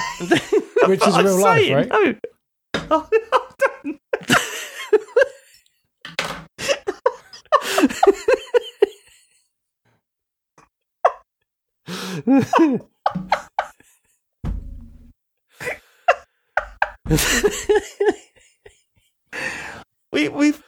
we had films of that, Matt. Yeah, no, but like a picture that moved, but a still picture that moved. Well, that's not a still picture then. Yeah, that's just a video. What I'm saying is live photos now are basically what it seemed like Harry Potter felt like was a science fiction thing back then. That's what I'm saying. Okay. Fine. And by back then, I mean in the fictional time of Harry Potter. Forgot it wasn't a documentary, but we watched a lot of it recently. So. All right. Okay, a piece of software. I mean, if it doesn't have to work with if we're treating this as separate things, then it would have to be like the best looking game out there at the moment, right? But what would that be? Don't know. Or something technically impressive, like something like Flight Sim. Like but also even 90s me would have gone, okay, cool, but can I have something better? Like, can I? Have you got something a little bit more? Shoot anything. Please? I would probably. Oh God. It'd be like a God of War. It'll be like an Uncharted, The Last of Us, wouldn't it? Yeah, like God of War, Last of Us, something like that. Yeah, that would be the mind blower, wouldn't it? Probably The Last of Us 2, right? That's the one in terms to of go what it for. does, yeah, story wise, yeah. Or Red Dead. Yeah, Red Dead. Yeah, The thing is, because if you tried to show like your child self something that like isn't necessarily realistic, but has like a really strong art style, they'd be like, no, doesn't look that good. And you'd be like, no, right? Because in the future, because you remember, in the future, we've gone beyond, right? We've got a better understanding now, and we know that lighting's more important than textures, mate. All right, so fucking shut up. But then, could you imagine? Like, being in the 90s, you've just seen Mario 64. Yep. On the N64, and you go, whoa, and then I pop in and go, look, here's a Switch from Mario Odyssey. That's the noise he makes. Wow. When he enters the room. That's the sound with Back to the Future, isn't it? When it goes. Yeah, it's very realistic. I thought mine reflies in the room. They didn't get the DeLorean MOT'd that year. And there's so much wrong with it. But the no, DeLorean you turn up with an MOT. I don't think it did it. They were rubbish, weren't they? I'd heard they were rubbish. No, but like the one from Back to the Future. I don't know if it would technically. I don't remember seeing the thing on its window. Where we're going, we don't need MOTs. That's the line, isn't it? That's the famous quote. Not been invented yet. No, but like, if you turned up with a Switch and Mario Odyssey, that's like, I mean, that game looks way better than 64, and you're playing it in like a handheld. Yeah, man. But no, I'm thinking like GTA, the original Grand Theft Auto came out in 97. I mean, imagine showing them any of the recent GTAs, but GTA 5, GTA Online, I mean... Yeah, that'd be pretty I remember Grand Theft Auto, intense. like, fucking hell, you can drive around America on this. It's just because what'd be wild. great is, so, if you played the first Grand Theft Auto and then someone comes from the future and goes, look, this is Grand Theft Auto 5, look, it's amazing, it's 3D. And you'd be like, yeah, but the second Grand Theft Auto is going to be 3D though, isn't it? Nah. No, mate. Got some bad fucking news about the future, pal. Right. It's mad to think there was a GTA London. Yeah, that happened. I wish they'd do that again. That'd be good. That would be Proper good. GTA London. Yeah, man. I'd play it. Okay, well, I wasn't ever going to question it, Dave. That's one sale, tick. I mean, but we know someone who works at Rockstar, so if you're listening, tell everyone back at HQ, that's one sale minimum. It's a big thumbs up from TCGS. Maybe jump in the next board meeting and say, whoa, if we do a London version, I know at least one sale we're guaranteed. Yeah. So, fucking hell, let's cancel plans, we're doing it. Well, what's next? Oh, Simon Pell. Says, evening guys, hope you're all well. Mixed. Yeah. This question is for David. On the latest Dark Calls, you started to tell a story about a time when someone had to access computer, but the whole how do you kick discussion took over. What's the story? How to access computer. That's what it says. That's what it says. Oh, it was, I remember what this was about. You remember? That's even more amazing, the fact you remember the access computer story. How to access computer. Yeah. It's a bit dull now, but Virgin Media technician had to access my computer. I called them. Don't worry about it. They didn't call me. They had to access my computer to check some settings on my router, which is weird thinking about it now, because can't they do that anyway? I don't know. But they had to access my router. They opened my browser, started typing something in, and the suggestions popped up. And I was like, okay, don't look at those ones. Don't press that link. Oh, what, like Google autocomplete came up? Yeah, it totally did that. Oh, no. They saw all of that. Oh, dear. Was not impressed with what I was looking at moments before the call. Before the days of incognito mode, which you used to buy gifts for loved ones. I don't use that. So, I'm an idiot, really. But, okay. Maria Mendieta says, Dear TCGS Kombucha, the recent Hitman games let players choose a starting location which allows them to experience different facets of the same level as soon as they're loaded in. What is the most innovative starting area in a video game, or are they all doomed to merely serve as tutorials? Keep filling the world with laughter. Sincerely, Maria. Oh, God, there's got to be some good answers to this. The most innovative one. Mario 64's got to be the one. It's okay. Yeah, I mean, no. In terms of innovation, yeah, it gives you an area to play and understand how Mario controls do a jump, without any threat. Can do a jump. Getting into the castle is cool. Yeah, you can swim a bit. But yeah, go to that tree where you get an extra life. But there's got to be more like sort of special ones where you think, because wasn't the start of one of the Saints Row games? No, because that wasn't the very start of the game, was it? Where you were in that sitcom. Surely breaking out of the... What was the... I never actually played it, but was it Prey or Fear? The one where the objects, those weird enemies that turned into objects. Oh, that was Prey, yeah. Wasn't the opening to that really interesting? It was, to be fair, yeah. It was area and... The fucking bit where they're like, right, just try and hide yourself in this room. Don't remember that? No, because I never played it. Oh, did Matt, you not? You played it, didn't you? Yeah. I've played the most recent one, yeah. So it's implied. So you're taken into this like testing place, and they're like, right, you're going to put you through like a series of chambers, and it very quickly becomes apparent that like they think you should have like powers, and you just fucking don't, right? Yeah. So they're like, right, just so you walk into this chamber, and it's in this empty chamber, and there's just a fucking chair in the middle of the room, and they're like, right, just hide yourself. And like just in whatever way feels most natural to you.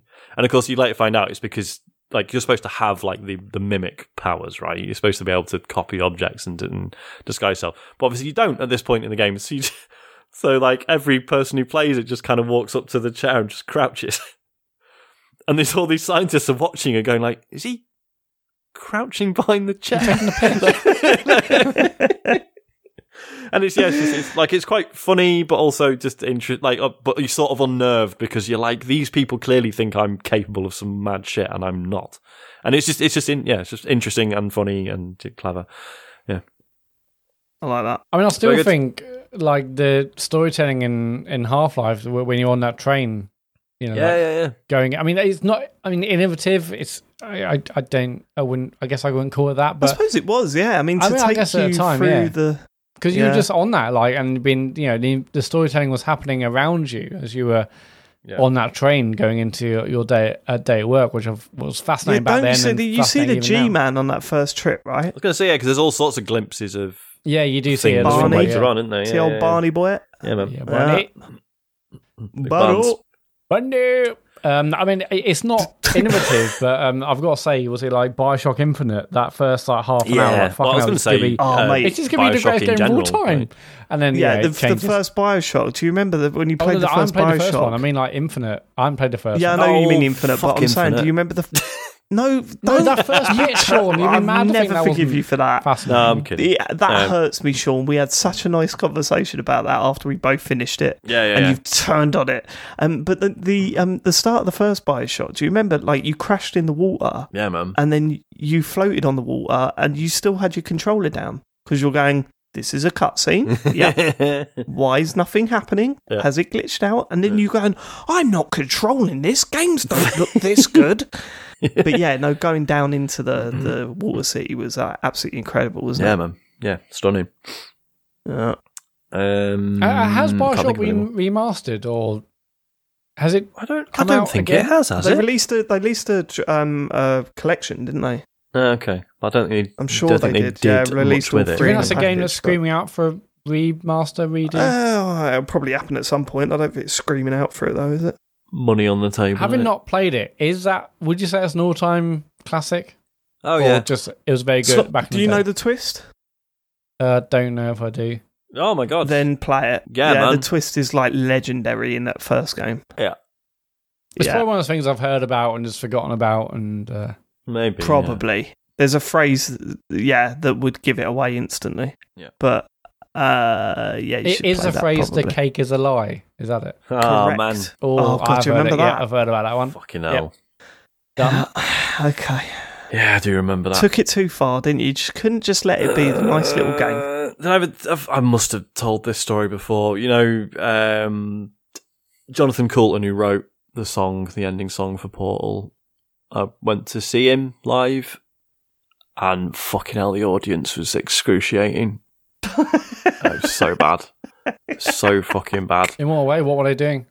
Just like, I mean, obviously, shouting out. This is me talking, but yeah, just load of nerds who'd had their first beer and they were just like, just shouting catchphrases from the game the entire time and like trying to be funny. And obviously, that song is only one song that he wrote, right? He's not like, that's not has been his entire career. He had loads of other songs to play and just, they weren't interested. They just wanted to hear the Portal song. Oh, it was bad. Really bad. MD Kraboffs said, I was very surprised when Kane and Rince's Sega Rally episode lacked insight from Sega fan number 1, Matt Murray. What is the biggest diss you have ever received? You know what, MD? Me too. Me too. It's a good episode. I mean, it's even worse. It's even worse that I wasn't allowed on the Freeze episode. I'm going to look at how many games of Freeze that I'm up to now, but go on, carry on. I was just going to say, it's a very good episode, and I didn't realise there is no like good way to play Sega Rally now, unless you delve into emulators, obviously. Unless I buy a Saturn. I think I just assumed it was one of those. It's like, well, there'll have been like a port at some point that's still decent. Even the most recent one, the 2016 one, but it was different, wasn't it? Yeah. Even that was taken off Steam, so you couldn't even get that anymore. I'm sure there are ways around it, but the original. There's not a week that goes by when I don't think I love to play some Sega Rally, but could you imagine if they didn't have like a straight, just a straight port of the original version on Switch? That's what I want. That would be so good. Yeah. So and the other day in CX, I was like, maybe we'll buy a Saturn at 80 quid to buy a Saturn. Ooh. In CX. I had a cheap ways to do it. I was like, I want to play Sega Rally, but it might be cheaper to buy the arcade cabinet.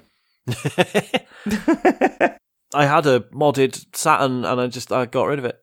Just gave it to someone because I was chucking a load of stuff out, and I was like, it went to a good home, and like I'm happy, but it was probably should have. Well, it's fine. I would have called the police had you not got rid of it, Sean. To be honest with you, it's not a naughty one. It's just had a region mod on it. It wasn't a.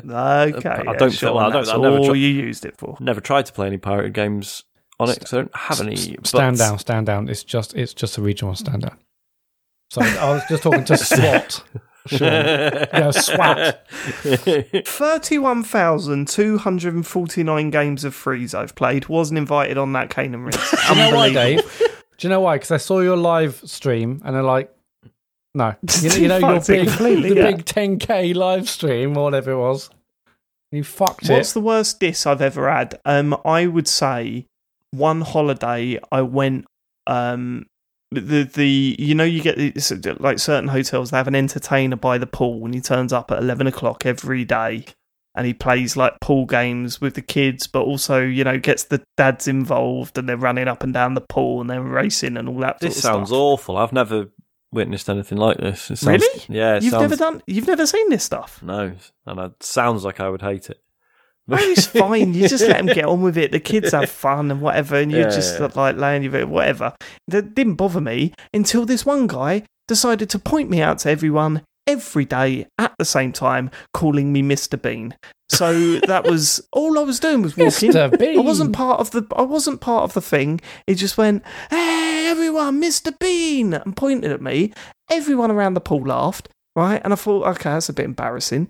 And then, that evening there would be a few comments about like I'm going to get my meal at the hotel, and they'll be going, "Oh, look, it's Mr. Bean," and I'll go, "Yeah, cheers, mate, please." All right, thanks. And then the next morning, same thing, big loudspeaker, "Hey, Mr. Bean is here." We went to the beach the next few days at that time because absolutely that was the biggest diss I've ever had, I think. Either that or someone telling me my voice was high pitched. Can't remember who that was, but that was me last week. When that was mentioned, that was really upsetting. Could be anyone. God. What about you, Sean? The point that I was making, Dave, was that your voice is higher pitched than mine, and at no point had I gone, Dave's voice is unnaturally high pitched. I'm joking. I wasn't even that upset about it. It was a little gag, Sean. Yeah, clearly. You wasn't even that upset about it, which means you were a bit upset about it. Clearly not bothered. No, it's fine, Sean. It's fine. Let's What's your next? What's your biggest diss, mate? My biggest diss was when there was something I was supposed to. Is some some DIY thing I was meant to be doing in the house. I can't remember what it was. I kept putting it off, and New texted me saying, "Oh, have you done that thing yet?" And I was like, "No, I haven't had a chance yet." And she replied, "Can we just get a man in to do it?" And I was like, "Well, one, sexist. Two, what am I? Yeah, what the fuck am I? Yeah, that's pretty bad. Can I just say, we had a tweet this week that said, "I can't walk past this advert without thinking of Matt Murray." And I looked at it, and it looks absolutely nothing like Matt. It was just a bald guy with a beard. That has to be up there somewhere, surely, Matt. Oh, well, I get that a lot. I mean, back a couple of jobs ago, they were like, "Oh yeah, Michael, you look like Michael Fish." Like, that's literally man with no hair. Oh my god, man with no hair. That's just a bald old man. I mean, that was before I had a beard, but you know. Okay. Michael Fish. Is that why you grew the beard? You know, white man with no hair, beard equals, you know, me and all the other fucks with the same kind of, you know. I was going to say, I mean, I do sympathise with people because it must be at a point now where we're genuinely difficult to tell apart. And I don't just mean me and you. As like you say, there's fucking loads of people now who going bald, and it's just like, yeah, fuck me, it, you, shave it off, Coldplay, etc. Yeah, exactly. So, yeah. Come on, Matt. What's your biggest diss? Actually, no. No one's ever dissed me, so that's my answer. Oh, come off but Sean, I mean, you're saying about a man. When I was at Legoland last week, I was looking around, and there's like, there's obviously loads of families, you know, men, women, kids, all sorts. And I'm like, there's loads of, you know, proper dads with, you know, they're, you know, big and tall and got tattoos and they Why is that a proper dad? I look at them like they're like proper blokes, and there's me. I still feel like I'm fucking year 6 sometimes. Well, I mean, we should save this for the Patreon show, maybe. I don't know. I mean, all I'll say is that, you know, we're three people that play video games throughout the week and then talk about it on a podcast. I think in terms of what is a stereotypical man, I think we're kind of like, we shouldn't be surprised by this. Yeah, but I that don't. We're not seen as blokey blokes. I don't. Sometimes I don't feel like an adult man.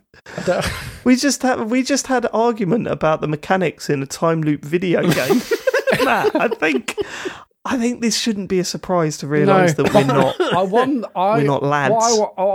I would like to know what like these other dads and other like men at the, you know, at public places look at me and think, "What the fucking hell are you?" I don't know. I don't know what I was thinking when I was at Legoland, but I was like, it's interesting, isn't it? I still feel like I'm in year 7. I know what you mean. And these guys are big and tall, and look at me. It was a weird time. Then I went on the scary Halloween ride, and it all felt fun. And you're like, see, I am tough. Do you remember, Matt? You're talking about this, but do you remember when we went to Butlins as a family? And our wives took the kids back to the apartment so we could have an hour on the flumes alone. I do, yeah. On the flumes. This cannot be a surprise. No, just be happy. I'd rather be like this, to be honest with you. I love a bloody flume. We need to go back, Dave. We fucking need to go back as a family to Butlins. I'm bang up for it. But you were just down the road the other week and you didn't bother seeing us. So I don't know where I sit with you at the moment. We've got a holiday to do. Or Warwick Castle. Or Chester Zoo. The thing to remember, Matt, is that's a bit of the old toxic masculinity at play, and just fucking bin it, mate. Fuck it. Don't matter. Yeah. It's just interesting, don't need to be strong. We've got robots and computers now, it's fine. Exactly. If you want to wear your armbands in the swimming pool, you wear them, mate. I think about it a lot. Like, you know, I'm 38. What was my dad like at 38? You know, what was his dad like at 38? Like, it's so different now. It's so different. No, I need to call him that. It's so different now. I mean, like, you know, I'm 38 and I'm here on a Monday night and I'm doing a podcast with my friends over the internet talking about video games. And like, obviously my dad wasn't doing that because the internet wasn't around. But it's just fascinating to see how much things have changed, how different things are. Well, that's just it. It's like I know what you mean, because there's that sense of like, oh, like, you know, all the stuff my dad can do and I'm shit at it, and you sort of, And then that sort of seeps into like, oh, am I not actually a grown-up? Yeah, but it's well, like, yeah, you are. You're just a different grown-up. kind of grown-up now. Yeah, you're just creating your own version of what a grown-up is now. And that's fine. Yeah, but Yeah, no, when never my been dad dissed. was this age. He was ignoring his kids. Right, we should, should Exactly. we wrap this one up? No, it's Breaking not the wrap this one cycle. Go on. The Hamburglar says, "What's your favourite hot meat sandwich?" Oh, I mean, hot meat. Given this is from the Hamburglar, does that mean we're including hamburgers in Well, this? I mean, hot meat sandwich to me says burger, It's gonna No. say burger. but that's We hot. That's a don't hot I meat meat. think it sandwiches could over include here. burgers. Could it also include hot dogs? Huh? Yeah, definitely. no, It's absolutely heated, not. it's heated on meat. Right, yeah, I've gone off them. Is it No, a mine sandwich? would be the gone croque off them. monsieur. That would be mine. Oh, I think that was a good you one. go to a good place that does a good croque monsieur. Is that it? It's basically a ham, mustard, and cheese sandwich, but it's good. Tastes good. If you Although if you bacon- call it that, if you just say, oh, "Can I have a ham and mustard and cheese sandwich?" Do they go like, "Say it, say the name"? Yes, they we're not, do. or we're not getting you one. they spit in your face. Say it with the accent. What's it really No, called? it's slightly different. It's slightly different than just. I think the cheese is on top rather than inside. But Say that again. yeah. But then we're talking about we're comparing it to bacon sandwich, which is always solid. Oh, do you know? Did I ever tell you about the Christmas grilled cheese sandwich I had? No, please do. Yes, Oh, yeah, my only every week. Yeah, I'm sick of it, frankly. But go on, Oh one my more God. time. So yeah, last Christmas, just what's it? Gave you my heart. Yep. Very next day. I had a Your Christmas what's grilled cone? cheese sandwich. So this was for how many COVID Christmases? It was just the one, isn't it? Oh, Yeah, we just had one COVID no, Christmas. Genuinely 19 and- cannot remember. 19 and 20? There will be COVID. No, it's this 19 Christmas. Now, is it not 19 and 20 or just 20? Did it start in 20? No, it was just 20. No. Yeah, it started in Over 20. here, it started March 2020. Fucking Yeah. hell, it feels like forever. Is I it? know. Okay, wow. So, COVID Christmas, in a bid to make it a bit... Obviously, we had the stuff to make actual Christmas dinner, but I ordered... So there's a place in Manchester called Northern Soul. It's a grilled cheese sandwich place, and they were doing, like, make it at home kits. And yeah, they do a Christmas one, and it's fucking stunning. So basically, grilled cheese sandwich, just with a big slice of turkey, bit of gravy, bit of cranberry sauce, all in it. And it was absolutely... I mean, I ate about half of it. I thought I was going to die, but it was incredible. I absolutely love a grilled cheese. So It's good. great.